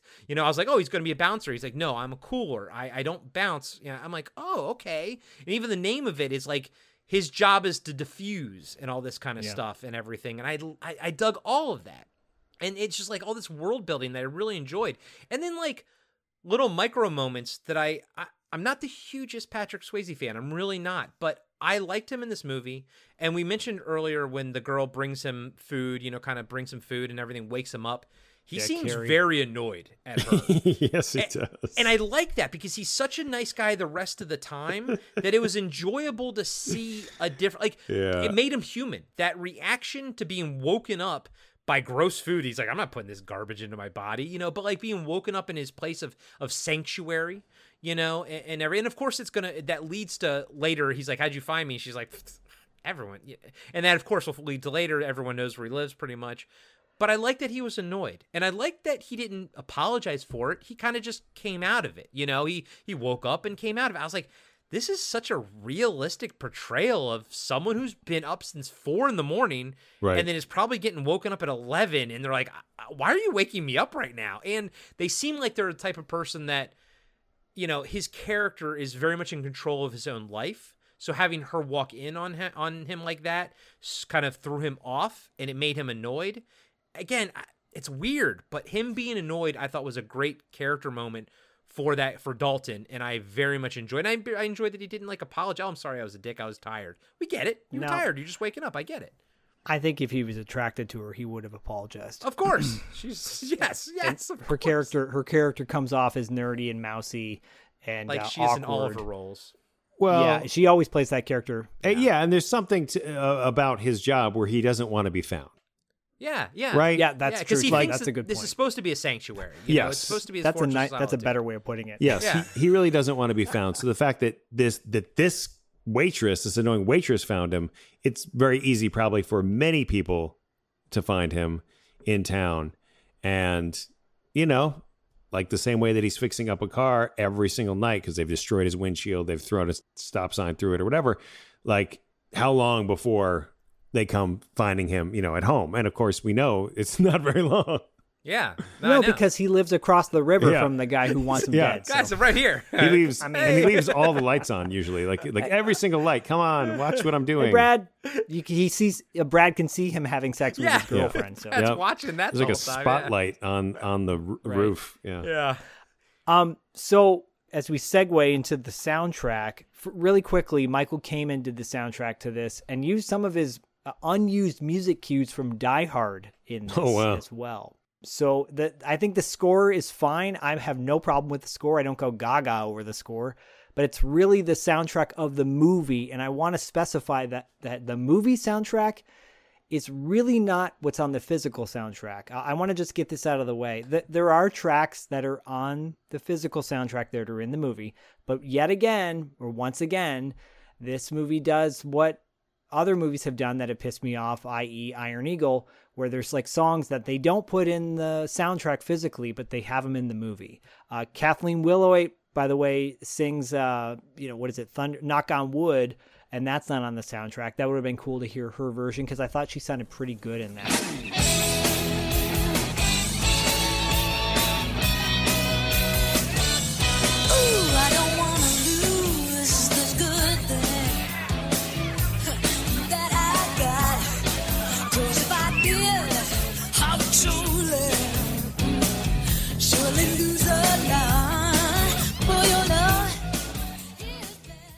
It's interesting because on Spotify you can find like a Roadhouse soundtrack, deluxe. I can't tell if it's like, I think it's something that somebody sort of put together. But yeah, it's got like Long Tall Sally on there and Traveling Band by CCR and whatnot. So it's probably music inspired, but they thought would be comparable. Well, I do remember hearing Long Tall Sally in like, I think it was a diegetic when it's in the world, it's not a part of the score, but it's actually in the world. So I'm sure they probably pulled some of that out from it.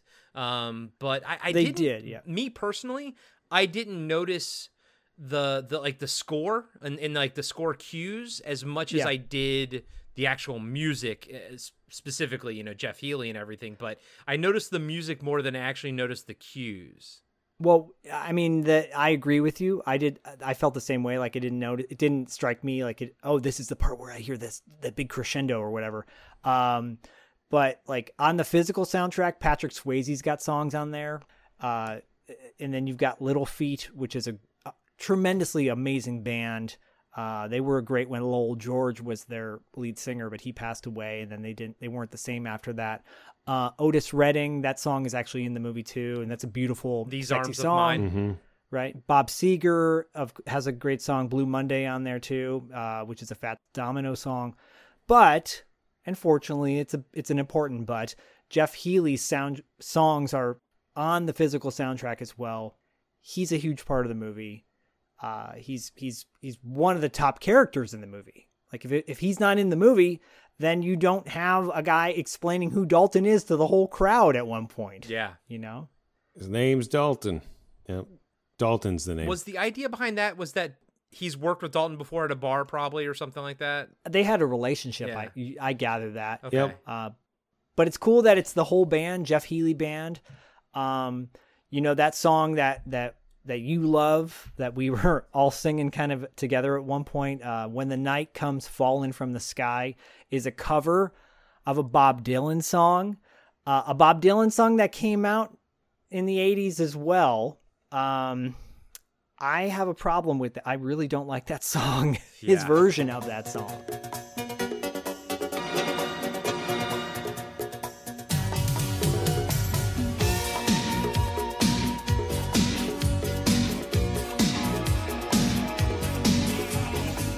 Look out across the field, see me returning. Smoke is in your eyes, you draw a smile. From the fireplace where my letters to you are burning. You sent it to me and Dustin. It's just I skimmed through it. I hate Bob Dylan. When the night comes falling. I'm like, no, I hate you so much. I don't get the appeal at all. Did you ever hear the joke about how he got how he got that voice?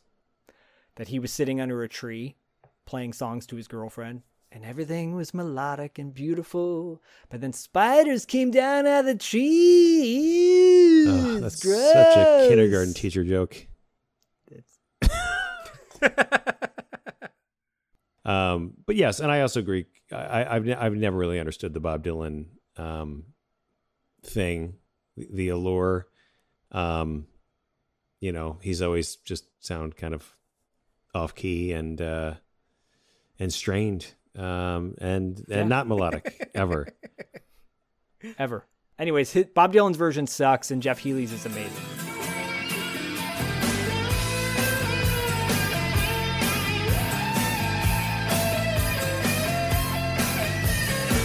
Look out across the field, see me returning. Smoke is in your eyes, you brought a smile. From the fireplace where my letters to you are burning. You had time to think about it for a while. Well, I walked 200 miles, look me over. It's the end of the chase, and the mood is high. But I did want to just mention something about the score. I felt like the score stood out to me in that final fight where Jimmy and Dalton are fighting along the beach, and it's so heavy-handed, where it's kind of leading you a little bit prematurely, where it's already going, Yes. "Dun, dun, dun," and like I'm like, why are we? This is not like that. This is not crazy. Obviously, when someone gets their throat ripped out of their head, but like that, it wasn't really servicing the scene very well. Because it was used for McClane and Gruber. And Gruber. In Die I Hard. mean, that would be interesting if that was, yeah. I mean, I don't know that for sure, but Right, I've got this unused McClane jumping off the exploding roof cue. right. They're very similar. They're very similar. No, I agree with you, and I feel like the score at the end when Dalton is hunting Wesley in his home, it's a little uneventful. Like it's neither here nor there. Like you were saying, Corey, it's like kind of forgettable.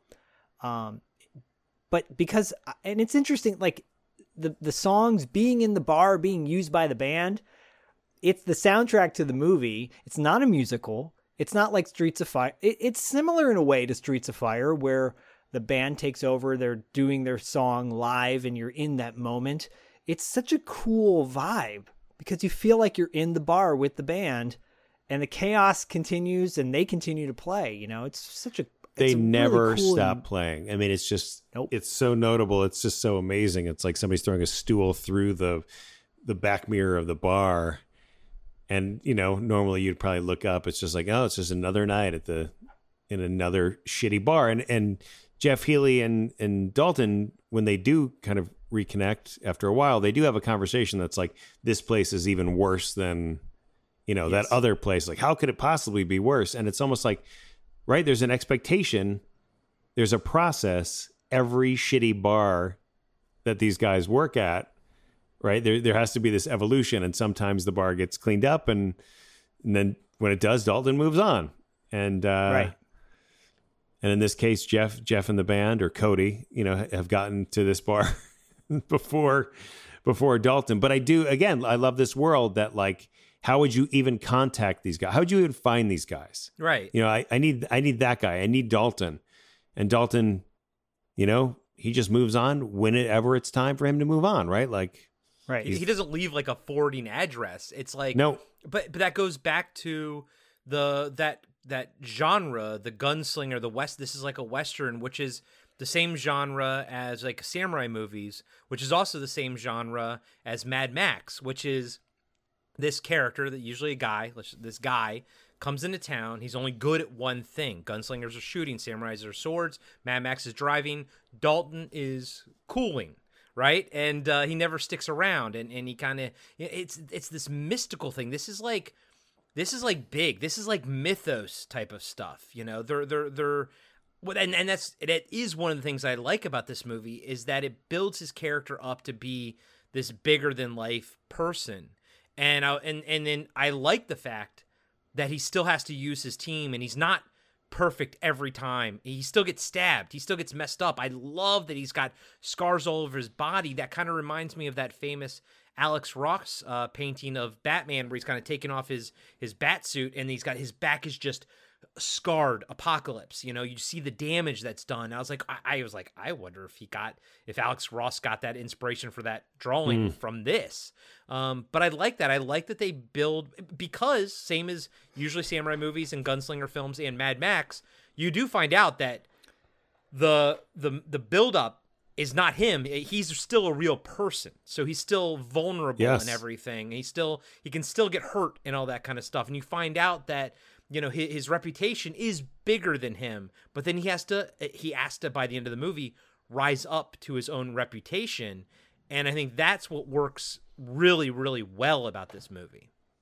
Yeah. And I think there's a nice alternative having Swayze as the action hero in this movie, because if you replace him with a Van Damme or a Schwarzenegger or a Stallone, it doesn't vibe the same way. Suddenly you don't have a human film anymore. You've just got a Terminator film. Yeah. You don't have a philosopher. You don't buy those guys as philosophy majors. No. You don't buy them saying things like no one wins a fight. Or if they do, it's just some more grumpy throwaway line. Right. Yeah. And I think maybe Swayze was also a little bit of a, you know, precursor to Nicolas Cage being the action hero. You know, no one expected Nicolas Cage to be an action hero, and then he becomes one. Patrick Swayze was doing action movies, but, you know, if you think of Red Dawn is more of a drama than an action movie. Drama right? with action pieces in it.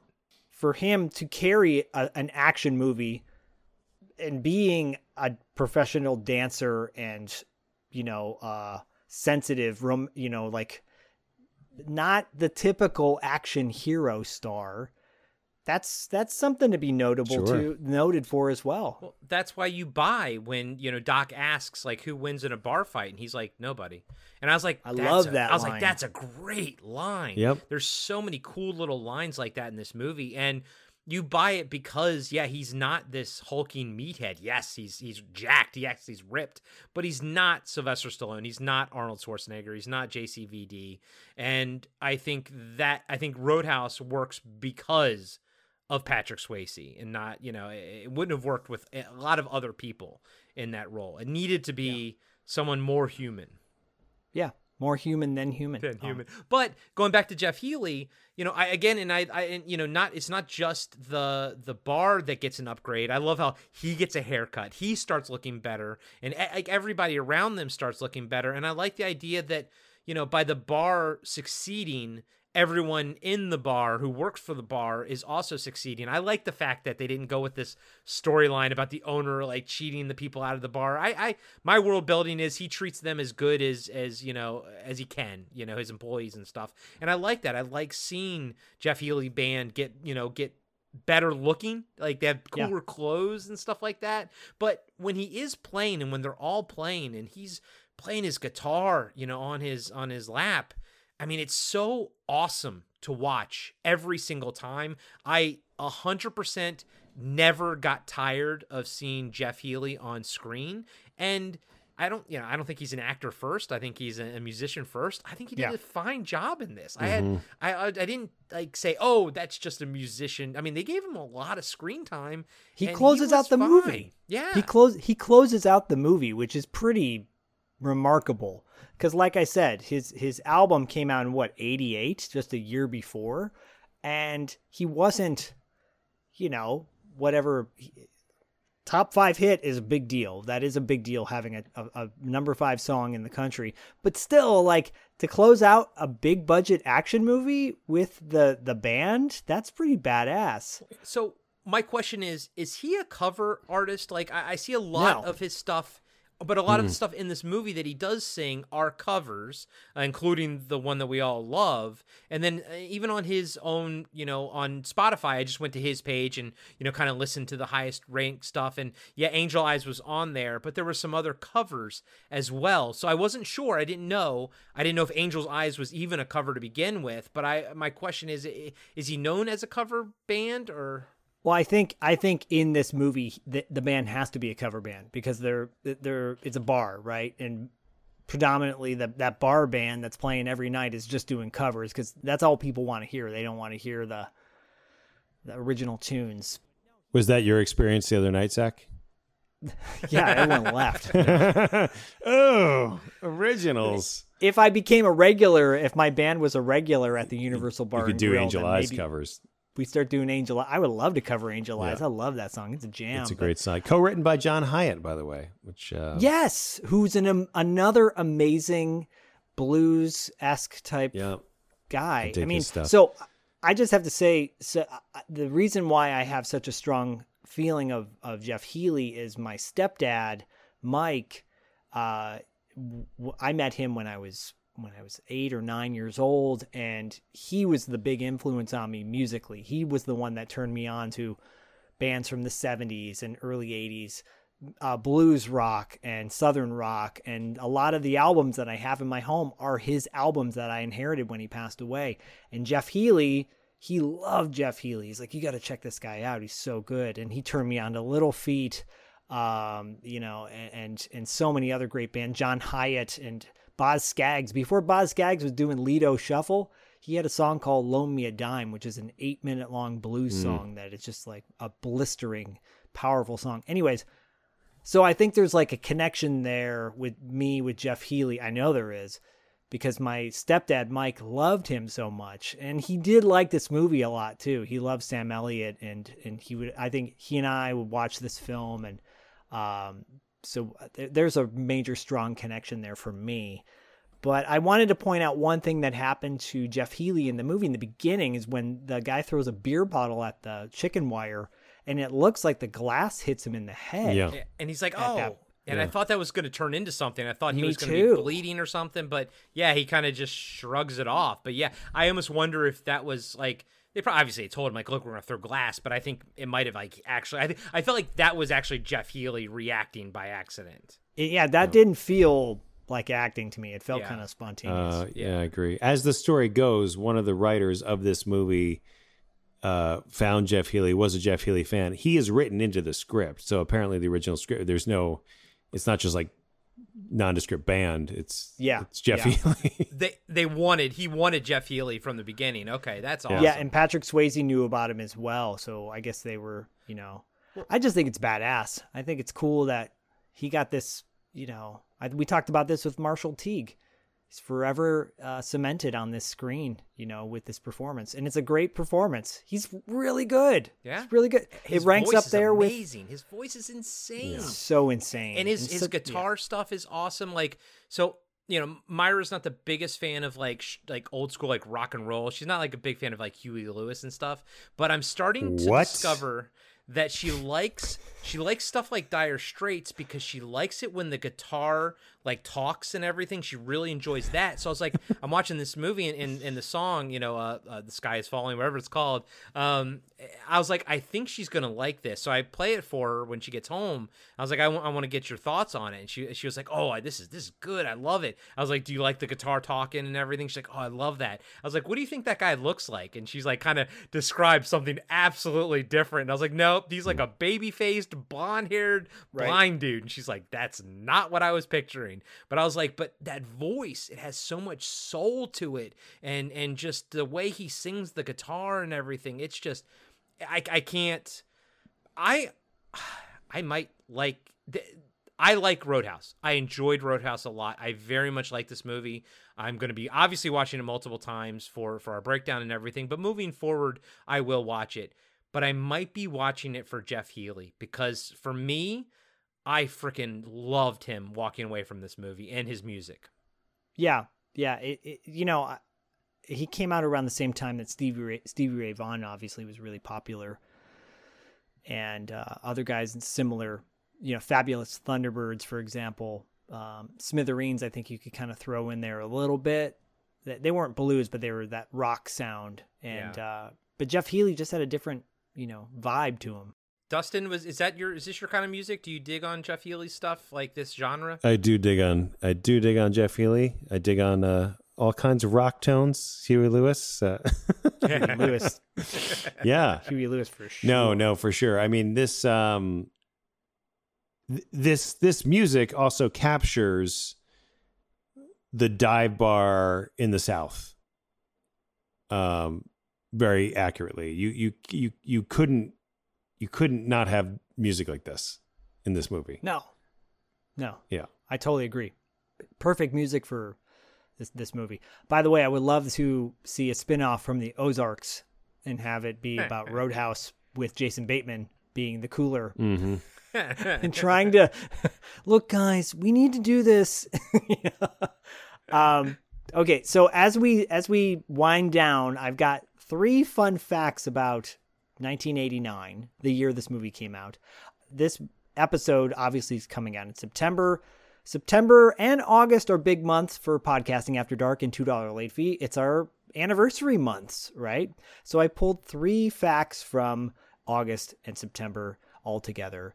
The first being in late August on NBC, the TV movie produced and written by Michael Mann, LA Takedown, came out. He's one hot cop. I'll blow you out of your socks. He's one cold crook. We're not here to hurt anybody. The cop works so hard just staying alive. Don't come on me with that crap. He has trouble staying in love. You got a good reason for your frame of mind. I'm losing her because I'm chasing guys like you around the block. It's no easier staying most wanted. What do you tell her? I tell her I sell swimming pools. Can't believe this. So the only one who lives happily ever after We got only one shot. is the one who takes down the other. We should both go do something else. And now, for the first time anywhere, LA Takedown.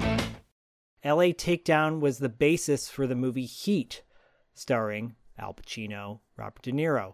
If you've never seen LA Takedown, highly recommend it. It's not one of Michael Mann's best, but if there was no LA Takedown, there would be no Heat. Have you guys seen LA Takedown? Nope. No. You want to come over and watch it? You own it. You own it? Yeah, I own it. Okay. Want to come over and watch it? I mean, the more we do this, I'm like, what haven't you seen? It's always, I mean, you haven't seen Deadpool, obviously, and you haven't seen you didn't see Just Friends, but like everything else, New Girl. like you have no reason. Well, I guess if you were like doing a Michael Mann, I love Michael Mann. He's one of my favorite directors of all the times. If you were doing a filmography, I mean, just an intolerable asshole from every story I've ever heard about. I know, him. isn't that a shame? Isn't that a shame? I just ran into a friend recently, was sharing that he worked on a show with Michael Mann. It was just like, I could not even believe the stories he was telling. Just not to slander Michael Mann on this at the very last minute of this podcast, but Dustin's coming in with some slander. No, I mean, yeah, it was not my experience. Obviously, I have not worked with Michael Mann, but yeah. But a friend was my mouth was just open. I was like, oh no. It's like, yep, Michael Mann. Lunatic. Damn. It's such a bummer. That's such a a bummer. shame. I know, because he's arguably one of the best directors of the 80s. I mean, I love him across the board. I mean, I love the freaking Miami Vice movie. Like, I don't give a shit. I love that movie. I thought it was good too. Especially the director's cut when they added the In the Air Tonight, because the theatrical cut didn't have that. Because he's like, oh, I don't want to put that. And everyone's like, why the hell isn't that in the movie? And he's like, okay, fine, I'll put it in. And the director's cut like has it at the end, and it's great. But I think that movie's awesome. I loved Collateral. I love Heat, obviously. I'd love to read Heat 2. You know, he wrote that. Well, he wrote that, yeah. Yeah, as a book. But Zach, you just mentioned this is like a pilot? So this was a TV movie. A TV movie, okay. It was not a pilot. Okay. It was never expected to be a TV series. It was a TV movie that he... Did you see it the night it premiered? No. Okay. No, but I was familiar with it. Okay. And because the epic shootout was a big deal, they talked about that on talking about on Entertainment Tonight. So I did not see it when it first came out, but I went on to see it, and I loved it. I thought it was great. So if you guys want to come over and watch it, we can watch it. I would love to. Okay. If I didn't live in Oregon. You can rent it from the Bend, Oregon Blockbuster. There you go. Right. Right. In September, the Family Channel debuted its children programming block, Funtown. It's time now for Funtown. How do I know? Just listen to the Funtown clock. See? Told you it's time for Funtown. So this struck me as interesting. I'm like, why? I'm going to dig a little bit deeper on the Family Channel, because we all know the Family Channel. But did you guys know that it was created by CBN, the Christian Broadcast Network? No. Nope. So it was a Christian-owned company that obviously was like, we are the family-friendly station, and had quality content like heart-to-heart TV reunion episodes and classic cartoon blocks like The Archies and The Archie Show. But I was digging deeper on this block of cartoons that they did, and there was a cartoon called Mayor Zach's Funtown, and the Zach is spelled Z-A-K-S or Z-A-K, and I was like, "Whoa, what? That's wild." So this is just a factoid for you to kind of shout out your own name. Then I mean, that was not common back in the day, but they would show like Rin Tin Tin and Border Town and the new Zorro and all that. What if you bought it and it was you? Like that you created it. Like Zach's Funtown was your... We'll go back to your original question about Bodie's name, and maybe I chose to spell my name Z-A-K because I saw this. No, it's not true. It's not true. I was spelling my name Z-A-K in first grade. You made the choice of Z-A-K. That's your choice.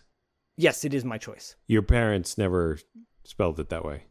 No, my name is Zachary, Z-A-C-H-A-R-Y. So my first grade teacher said, no, you have to spell your name Z-A-C-H. And I said, well, that's Zach. And she goes, no, that's Zach, and you have to spell it. And my mom actually had to come down and talk to my first grade teacher and say to her, basically, he can spell his name however he wants. Oh, wow. Yep. In first grade. I didn't know you had an origin story for your name. Yeah. I do have an origin. So names are very important. Very important to me. This is interesting. So you... Dustin and I are learning something new. Yeah, really. So President didn't tell you guys this story. In first grade, as early as first grade, maybe earlier. Well, no, because were you spelling your name at that point in first grade? I was yes. Because letters? I remember I we were practicing signatures, and I watched The New Adventures of Zorro, the Filmation cartoon. Okay. And I remember the Z, and I thought that was so cool. And I wanted to do that with my name, and I thought AK looked a lot better than ACH. Well, and ACH is Zach. But it is Zach. But what about ZACK? I think that never crossed my mind. Never crossed my mind. Because you were in first grade and you didn't know how to spell. I did know how to spell. I actually, I what do you call it? What happens where they boost you up another grade? You skipped a grade? I skipped a grade. You're so smart. You don't even know what it's called. I skipped second grade. I skipped second grade in the third. Swear to God. You went from first to third? Yeah. I went from first to second, but then midway through second, they boosted me up the third grade. Well, midway to second, because you dazzled them with the ZAK. They're like, what else can this guy do? I don't know. Let's boost him. It's Michigan, though. It was Detroit. Let's boost him up midway through the year? How does that work? You're like, this kid just blew my mind with the ZAK. He's destined for greater things. But why even bother at that point? Because you're going to go have... You all of a sudden you're going to show up as the new kid in third grade? So I showed up mid-year in third grade after the break. After the Christmas break? Let the bullying commence then? Yes, because and then I moved to California, right? And I'm supposed to start 4th grade, but they test me first. And they test me, and I test back at a 3rd grade level, so they start me back at 3rd grade. Okay, so you were back on track. So this is really just an indictment of the Detroit educational system. Yeah, it is. You skipped 2nd grade. You skipped half of 2nd grade, and then you moved, and they were like, that was a mistake. My mom can corroborate that. Send him back, guys. He's missing some things. And he should spell his name CH. Can we just somebody spell him CH? Like if you want to be ZIK, you got to go back 2 grades. Yeah. Yeah. This is where we find out that Zach's like you're actually like 55 years old, and you Corey's losing his shit. I can't. I'm crying. It's hilarious. You skipped a grade for like for like a couple weeks. Yeah, I did. It's not a joke. It's serious. You're a 3rd grader now, Zach. It's time to move because you're really a 2nd grader. Yeah, I remember having to take an assessment test in the summer of, so 1984. Funny. It's so good. Fremont Older in Cupertino, which It's burned the down greatest to the thing I've ground. ever heard in my entire life. It really is so good. So good. Last fun fact, you bastards. I hope we can connect this to your life somehow too. I really do. I mean, dude, well, you I can't chose top this that for one. Corey. I thought he might shed a little bit of Corey knowledge has on tears. this. Tears. Yeah, dude, He that can't was even amazing. see. Blinded. In September of 1989, the pilot for the X-Men animated series was first broadcast in syndication. It would take another 3 years before X-Men would be fully realized on Fox. No place to hide, no place to run, no place to run. The mutant age has now begun. X-Men, it's the day, X-Men, coming your way.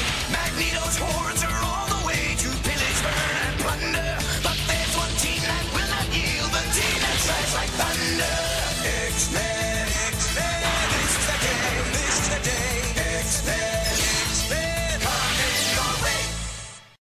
Yeah, AKA technically the last episode of the RoboCop cartoon. They took that budget. They were just like, this cartoon's not really doing well. That last episode, shift it over here to the X-Men cartoon. And that X-Men cartoon was awesome, that pilot. And anytime it kind of popped back up on syndication, I always wanted to watch it because it was really damn good. But yeah, Marvel Animated Studios, whatever it was called at the time, RoboCop, they were doing the RoboCop cartoon. It started tanking. I guess they saw the writing on the wall, and they took the budget for the last episode and just transferred that over to the X-Men cartoon. That's awesome. Love that cartoon as a kid. Yeah. So technically, X-Men is an 80s cartoon. Technically. Yeah. But yeah, very 90s though. But that wraps up fun facts for 1989. Amazing. No, you should have ended it with the other one. Why? It wasn't. Why? That wasn't how he started. That wasn't the intention when the facts started. No, it's like, this is just going to be a When story the night comes calling. about Zach's house. Spelled it my way that I made up when I skipped a grade and then was sent back. No, sit back. Right back. Don't collect 200 Just when I was out. Just when I thought I was out. So if you guys like this discussion, Corey's going to be joining us on our Patreon as well, Tales from the Video Store this month. So go to our Patreon, patreon.com/$2 late fee for more fun like this. Corey's going to join us for a lot of stuff on Patreon. Yes. You're going to hear me for a lot in September. Yeah, and then Dustin's going to join Corey and I on our Patreon, on Podcasting After Dark's Patreon. Yes, on Wrap Up. Patreon.com/Podcasting After Dark. We've got the Carpenter Factor. We've got Wrap Up After Dark. We've got lots of fun content on there. If you're already signed up, thank you guys. If you're not signed up and you're considering it, man, check it out. And a free way to help both shows is to leave a 5-star review on Apple Podcasts or Spotify, as well as a full review and everything, and wherever else that allows you to do that. But all those reviews go a long way of getting both shows, $2 late fee and Podcasting After Dark, in front of new viewers, and it's absolutely free. So leave us a 5-star review, both shows. Whatever you want to do, wherever you're listening to us, everything has a rating system. leave a 5-star review. If you don't want to leave a 5-star review, then don't leave a review. Period. Yeah, if you didn't like this episode, then go. Just move on. Yeah. Don't leave a 1-star review, is what you're saying? Yeah. We have one 1-star review on the pad So feed that's a positive review, and you can just tell that they, I guess, either mistakenly thought one was good or like hit it, and you just want to be like, can you go Can you change just it? go Can back you go change it and to a 5? Fill in those other 4, please. Yeah. Well, my doctor said on a pain scale, 1 is the least painful and 5 is the most painful, so it's a 1. What? Yep. Double douche. Yeah, thank you, everybody. What's your story with Roadhouse? Where do you land with Roadhouse? Do you like it? Do you not like it? Let us know. On Instagram, social media, blah blah blah blah blah, or Spotify. They allow you to leave comments on the episodes on Spotify. So leave a comment. They do. So quick recap. Next week, we'll have the breakdown of Roadhouse, followed by interview with Marshall Teague. Then after that, $2 6 questions. So those are the next 3 weeks. And then we wrap it up at the end of the month with Territory Marks, Paul London and myself talking about Terry Funk, and Corey will be joining us. It's my understanding that Terry Funk was a mentor to Paul London, right? He was. He helped Paul London immensely. Taught him the moves. He's a fellow Texan. So that's amazing. Yeah. And Dustin, we'll get you on TV Obscura as well.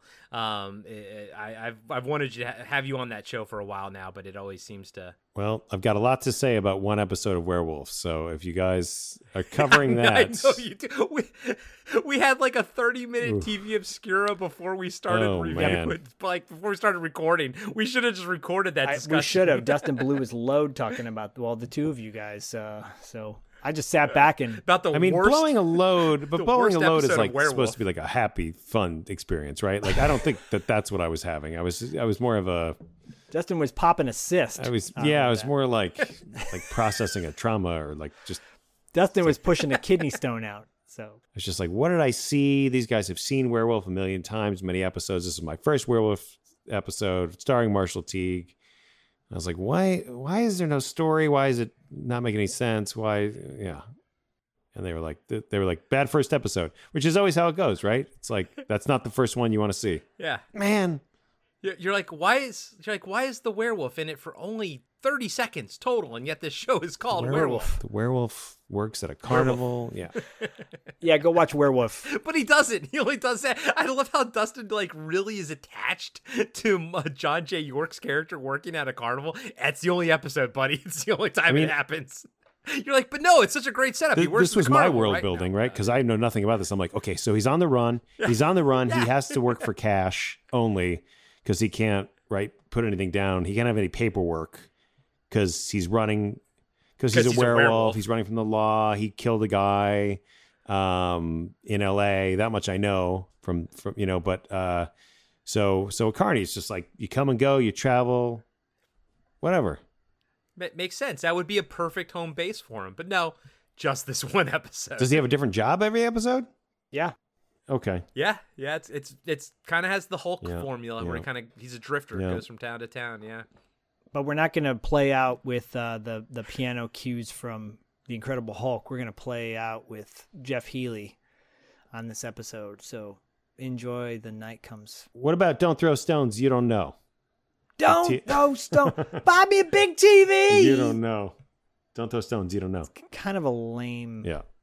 So it's kind of a lame lyrics. It is. But I love Tito and Tarantula. Yeah, me too. Yeah.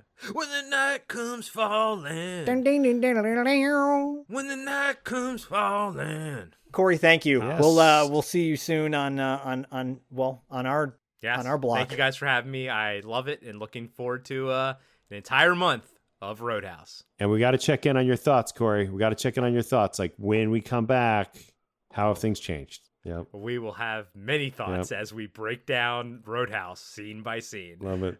Yes, we will. We will be comparing scars. Love it. And pubic hair. And butts. All right, everybody. And buttholes. What? No. Via con Dios. Good night. Via con Dios. Oh, and this. Mijo with the hand thing he did too. Oh, yeah. Kind of like a salute. I'm glad we're in audio format. And no one can see us all doing our hand motions. We did not record the video for this. No, we did not. No. But people get the visual. Close your eyes. Close your eyes. And just envision us next to you. See you later, mijo. When the night comes falling. Opinions vary. All eternity, I think I will remember that icy wind that's howling in your eyes. You will see me in your time, in the wasteland of your mind.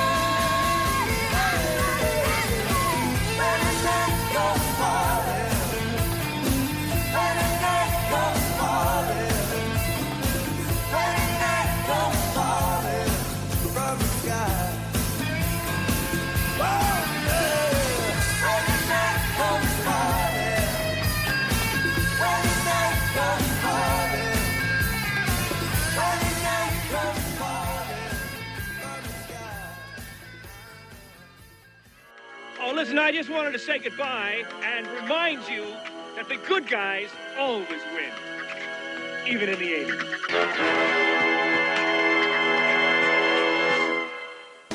All right, thanks so much for listening. We really appreciate it. Don't forget to subscribe and give us a 5-star rating? Don't forget to subscribe and give us a 5-star rating on iTunes. We'd really...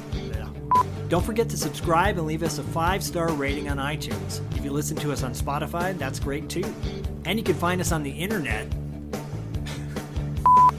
Don't forget to check out our website at $2latefee.com and follow us on Instagram and Facebook at $2 Late Fee Podcast.